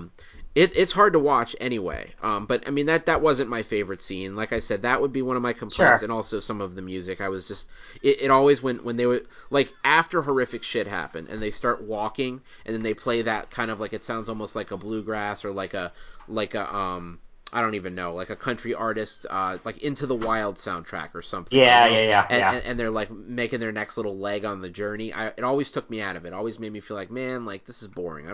Even though it's not boring, it just made me think like, oh, this is what like a boring movie would do. So I didn't. Well, you have a music background too, so I think you're more keen to understand, like to notice stuff like that. So yeah, sure. It wasn't bugged me like a the little bit. best soundtrack overall, but I also really liked the theme in the dance scene at the end. So yeah. Oh yeah. No, that stuff was fantastic. And it was very different than kind of the right. Anyway, The main that theme when they were their traveling theme, I would call it like right. It was like a fast picking guitar. Yeah, it was okay. Anyway, Sure. so we were talking about the characters though. So you really liked what do we think of Josie? Do we think she was solid? I thought she was good. Yeah, I mean I thought they were pretty much all solid. I just Lena and the Ventress. Doc Ventress were the standout for Yeah, me. definitely. For me, I like Tessa Thompson better in Sure. Thor, and I like her better in Westworld. I haven't seen Fruitvale Station, although I want to. She was one of the things that when I heard she was in this, it really intrigued me to see it. But her character is such a downer that it's like, I think part of it is that. I mean, she definitely played the role It's a hard well. character to play. Yeah, especially a hard character to make likable. Right. Not that I hate her or anything, but Especially coming off playing a really comedic one in Thor, and then in Creed, she was also really fun there too. Oh, that's right. That's right. Yeah. She's a she's a girlfriend in Creed. Yeah. Right. She probably would have been in Black Panther also had she not already been cast in. Yeah, I know. Yeah, Redneck. I'm sure he would have found a role for her because she's so talented. She's so. Anyway, I like her a lot. Okay, so let's talk about Oscar Isaac. What did you think of his performance? Oh yeah, I mean he's always great. But I made a joke on Facebook too that like Alex Garland wants to work with every Star Wars actor imaginable. Now he's had Padme and Poe Dameron marry each other. Then he had Domhnall Gleeson and Ex Machina with Oscar Isaac. So, but I mean Oscar Isaac is always great. I mean like we don't get to see as much of him here, but I thought he did a really good job playing. More so the doppelganger was more interesting. Yeah, I thought his Kane. I thought the southern accent on Kane I think was not well executed. Yeah, and I also thought he didn't do it that well. I just think that was a misstep. Sure, sure. trying to make him kind of like a naive rube soldier type. It was like Yeah, it it's was a almost little like they off. southern accented him to make him seem a little like less bright or a little bit more naive, and Right. which is unfortunate. I mean, especially us living in the South, we know that's by Yeah, definition the furthest from the truth. you get tired of those stereotypes. Yeah. You do, and also I just didn't think it worked that well. So when he's like, "My name is Kane," when I Right. heard that, I was like, "Wait a minute, I was what? like, come on. What's this? Like, why do you sound like that? That's weird. You sound like a farm Don't boy." go military southerner. Yeah, because that's Yeah, it's like far. why don't you go get some rat Kane? Uh, Anyway, that wasn't my favorite decision. sure. But him But as it's him as the the doppelganger doppelganger. kills it. Like I said earlier, like I mean, if they ever get to make more of these, or I'm curious to read the books to see if this is true. But yeah, I was getting very much like a David vibe from the from Prometheus and Alien Covenant, because he had that kind of like where, well, at the beginning, he's just distraught and doesn't really know who he is, but at the end, you get the idea that he's kind of like starting to awaken, and that could mean different things. It could mean that he's just very subtle and he is very harmless, or it could mean that he's going to evolve into something incredibly dangerous and powerful, not in the traditional like corny villain way, but in a really like subtle but also terrifying manner. And Yeah, I was able to get a lot just from those last few seconds of the movie, from their interaction. So I thought he and Natalie Portman did a lot with just that small bit of screen time at the end. yeah, and yeah, very very true. I think they really Yeah. killed it in those like minute and a half, 2 minutes. Right, And I right. love the writing. I love that he goes, "Are Yes. you Lena?" She said yes, and then she goes, "Are you're not Kane, are you?" And he goes, "I don't think I so." don't know. I Yes. love It that. was It's beautiful. such good writing. It's not Yep. no. It's I don't think I am. I mean, Yeah. it's really because he partly is Kane. I mean, it's just it's so interesting. It's Yeah. such an interesting thing to think about. So I think I would love to see the next movie of this, and I think I may have to read the books. A because I'm curious as to what happens, and B Sure. because I'm so fascinated by this Netflix style release schedule and this Yeah, yeah. idea. They're all Um, out. Yeah, might as well. yeah, I mean they all came out. They're also I think relatively short. And I just looked it up. It looks like the first book, Annihilation, was like 208 pages. Like they're pretty Oh, that's short. cool. Yeah. Yeah. So it definitely would be interesting to see what the source material looks like, and compare it to the movie. Sure. So we've Sure. talked about a lot of the different themes, self-destruction. We've talked about people's past and how do they overcome them. We talked about relationships and distance and how that is represented in the film, and also what motivates us, what drives us, evolution, DNA. I mean, there's a lot in there. It's a heady mix. Sure. Sure. So what do you think as a whole? Do you think that there was something else they could have done with this movie to kind of make it not more mainstream, but maybe could have improved on it? Or do you think for what it is, it's kind of where it needs to be? No, I think for what it is, I mean, it's what I wanted it to be, what I Yeah. want, and then, like I said, I get why Paramount was very skeptical. I'm glad they still allowed Alex Garland to keep his vision for it. Again, the main disappointment for me is that just not a lot of people saw it. And again, Yeah. that's not the studio's fault. I mean, they took another risk here in letting him make the movie he wanted to, and, made the Netflix deal and everything. But no, as far as like things, there's really not much I would change. I mean, maybe tweaks here and there. But I thought the dialogue was spot on, characterization. It had just right amount of themes, and like I said, the ambiguity was just right. It was not excessive for me. I didn't walk because there. I did see some people like on Facebook and Twitter walked away from it and were like, "What did I just watch?" I really didn't have that reaction. No, I me thought neither. I can't. I mean, maybe it's just because I'm more invested in sci-fi than I mean, I can get if like yeah. I mean, if you've never seen, either a sci-fi horror movie or are just not as invested, You or don't the you only don't time have the you watch Star vocabulary. Wars, You don't right? have Then the you don't vocabulary. It's you exactly don't know if you don't like. It's kind of like when Quentin Tarantino used to talk about did he go to film school, and he would be like, right. no, but I went to films.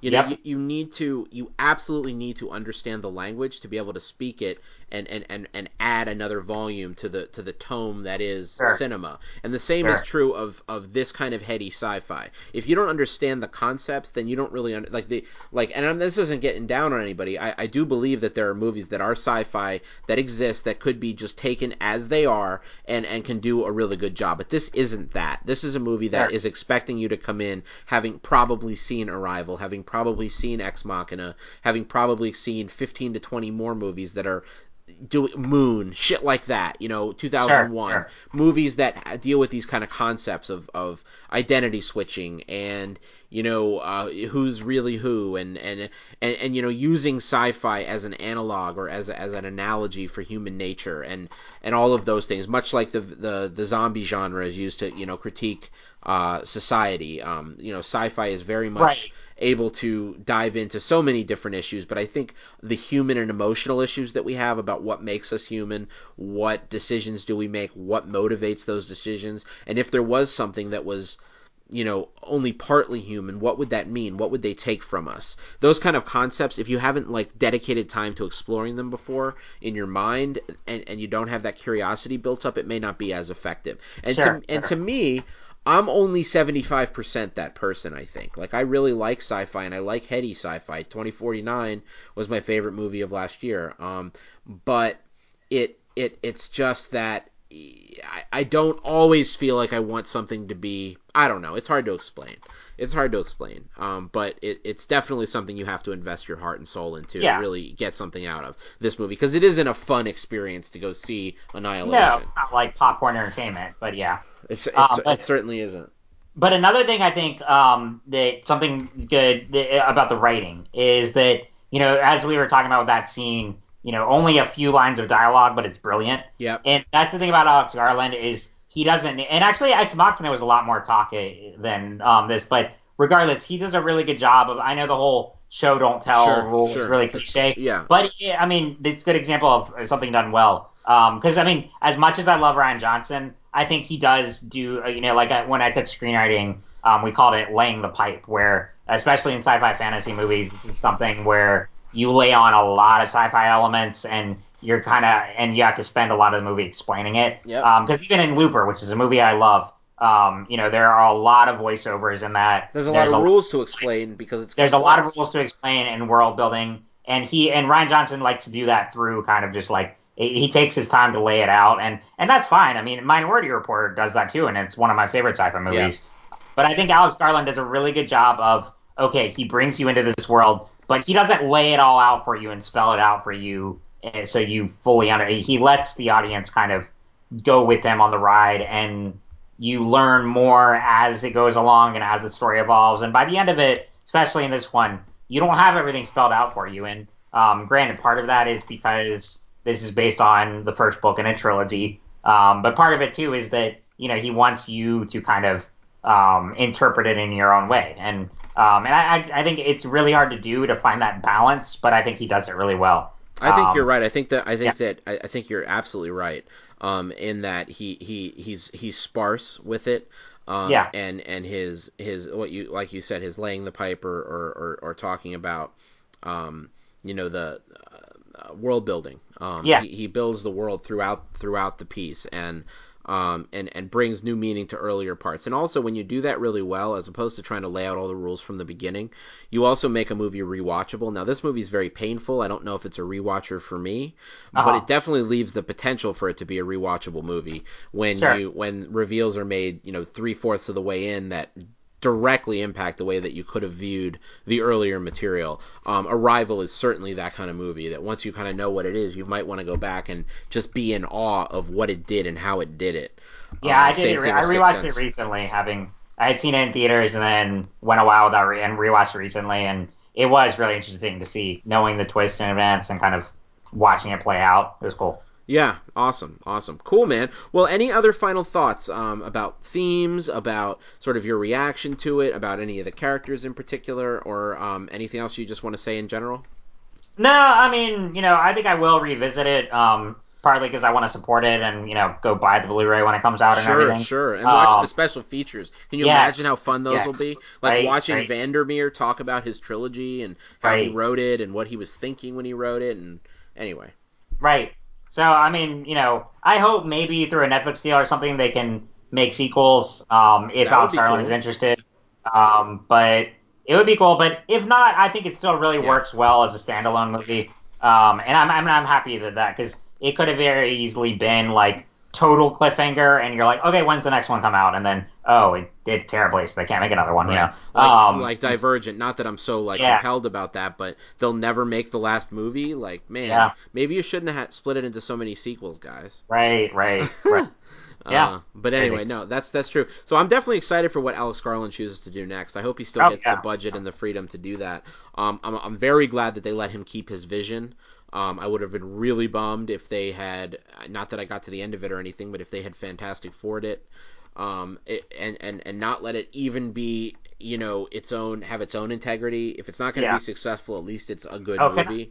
can you just imagine what the third act would have looked like if like, Oh, if they'd slapped on a studio, version? And yeah. how about this? Let me guess. So she gets to the end. She Yeah. realizes it's this alien consciousness, but then like outside of the alien consciousness, this orb comes out, and it's Yep. like this orb of healing, and she like is able to like possess it. And then when she gets back to Kane, she comes back. It turns out it wasn't it really was him, and actually it was the doppelganger that was destroyed, and not Kane. And then this Yep. orb of healing that she got from the lighthouse is able to heal Kane, and then like the two of them embrace and hug and kiss, and then they go home, and you see them have kids in the future. Like, Yeah. and That's then that's exactly how it is. maybe you'll see a little shimmer in the eye of one of the children out of the light, and like have a thought that maybe it's really an alien It's still kid. there. Yeah. Yeah. Yeah, Yeah. that wouldn't actually be that bad. Now that I think about it, but I mean, not as good as what it was. It was Yeah. definitely impactful. But I'd have to say, if I had to rate this on like a F to A plus scale, I think it's a B plus for me. I don't think it's quite an Okay. A Yeah. minus. I honestly don't. Sure. I didn't love it. I respect it a lot. I appreciate it a lot. And for hearing me talk about it and gush about certain aspects, you would think that the sum of the parts would be, at least A minus A territory. But for me, I think Uh, it's a B plus when you compare it okay. to other things in the genre that I like better. Ex Machina, for example. Yeah. How about you? Do you like, which one do you like better of those two? That's the thing. I don't know. In some ways, I think I did enjoy this one more. I mean, I still Yeah, love Ex Machina, but I mean, both on a quality level are A level. yeah. But in terms of, I guess it's just because I like sci-fi horror a lot, so Got it. it did appeal to me in that way. And I mean, Ex Machina is great, but I've also probably seen more AI movies like that. So That's true. yeah. If there But go ahead. if there's one thing about this movie, it is utterly original. Or the originality and the yeah, I mean, I really didn't know what it was because I mean, just the monster thing, I had no idea that that was going to be a thing. I mean, like the trailers, I'm glad that they didn't show much. So we know that there's this like weird dimension they go in and there's this mission, but I was kind of expecting just straight sci-fi. I didn't even know that there was this heavy horror element to it, and so that really intrigued me. And so I think because of that, having not knowing much about it going in, yeah, I was really enthralled the whole time. I mean, yeah, there's tweaks I would make, and yeah, I mean, it was kind of slow at times and and also really gruesome at times. But I think especially the climax made it, really A material for me. Yeah, that climax on its own, that little mimic scene where the Yeah, music is dubstepping and they're dancing is, whew, it's so yeah, good. It's it so really, good. it really is. It's so well executed, and oh man, I was in pain watching it, but Yeah, like also in awe. If yeah, that, I would say it's a combo of awe and pain watching that movie, which yeah. for better or worse. Sure, sure. Anyway, well, It's on that, definitely a go ahead. whirlwind. Yeah. It is a Oh, whirlwind. it's just definitely a whirlwind. Yeah, yeah. It definitely is cool. Well, that was fun. That was great. I Disgusting. definitely am looking forward to what Alex Garland does next. He's a visionary, that dude. He is. No, I mean, he could really do any kind. He's just nice modern auteur. I'm glad he's directing now, and it's clear he's had, a director's vision for a long time. So, You know, yeah, I'm definitely down for what whatever he would be does. interesting to see him do is like his Black Panther, his Yeah, that'd be cool. but not his Black Panther specifically, but his like Ryan Coogler was like an indie director and went like and did a mainstream And did movie. it, yeah, yeah. I'd like Either to like, see. Go ahead. yeah, yeah, like either a Marvel movie or a big blockbuster or something. Yeah, I'd like Yeah, to see him have that kind of success and also bring his unique brand, much like James Gunn did to Marvel. Excuse me. And sure, like, I sure, mean, granted, he's a little bit more accessible of a filmmaker, but I think Alex Garland could be also. He's just so skilled.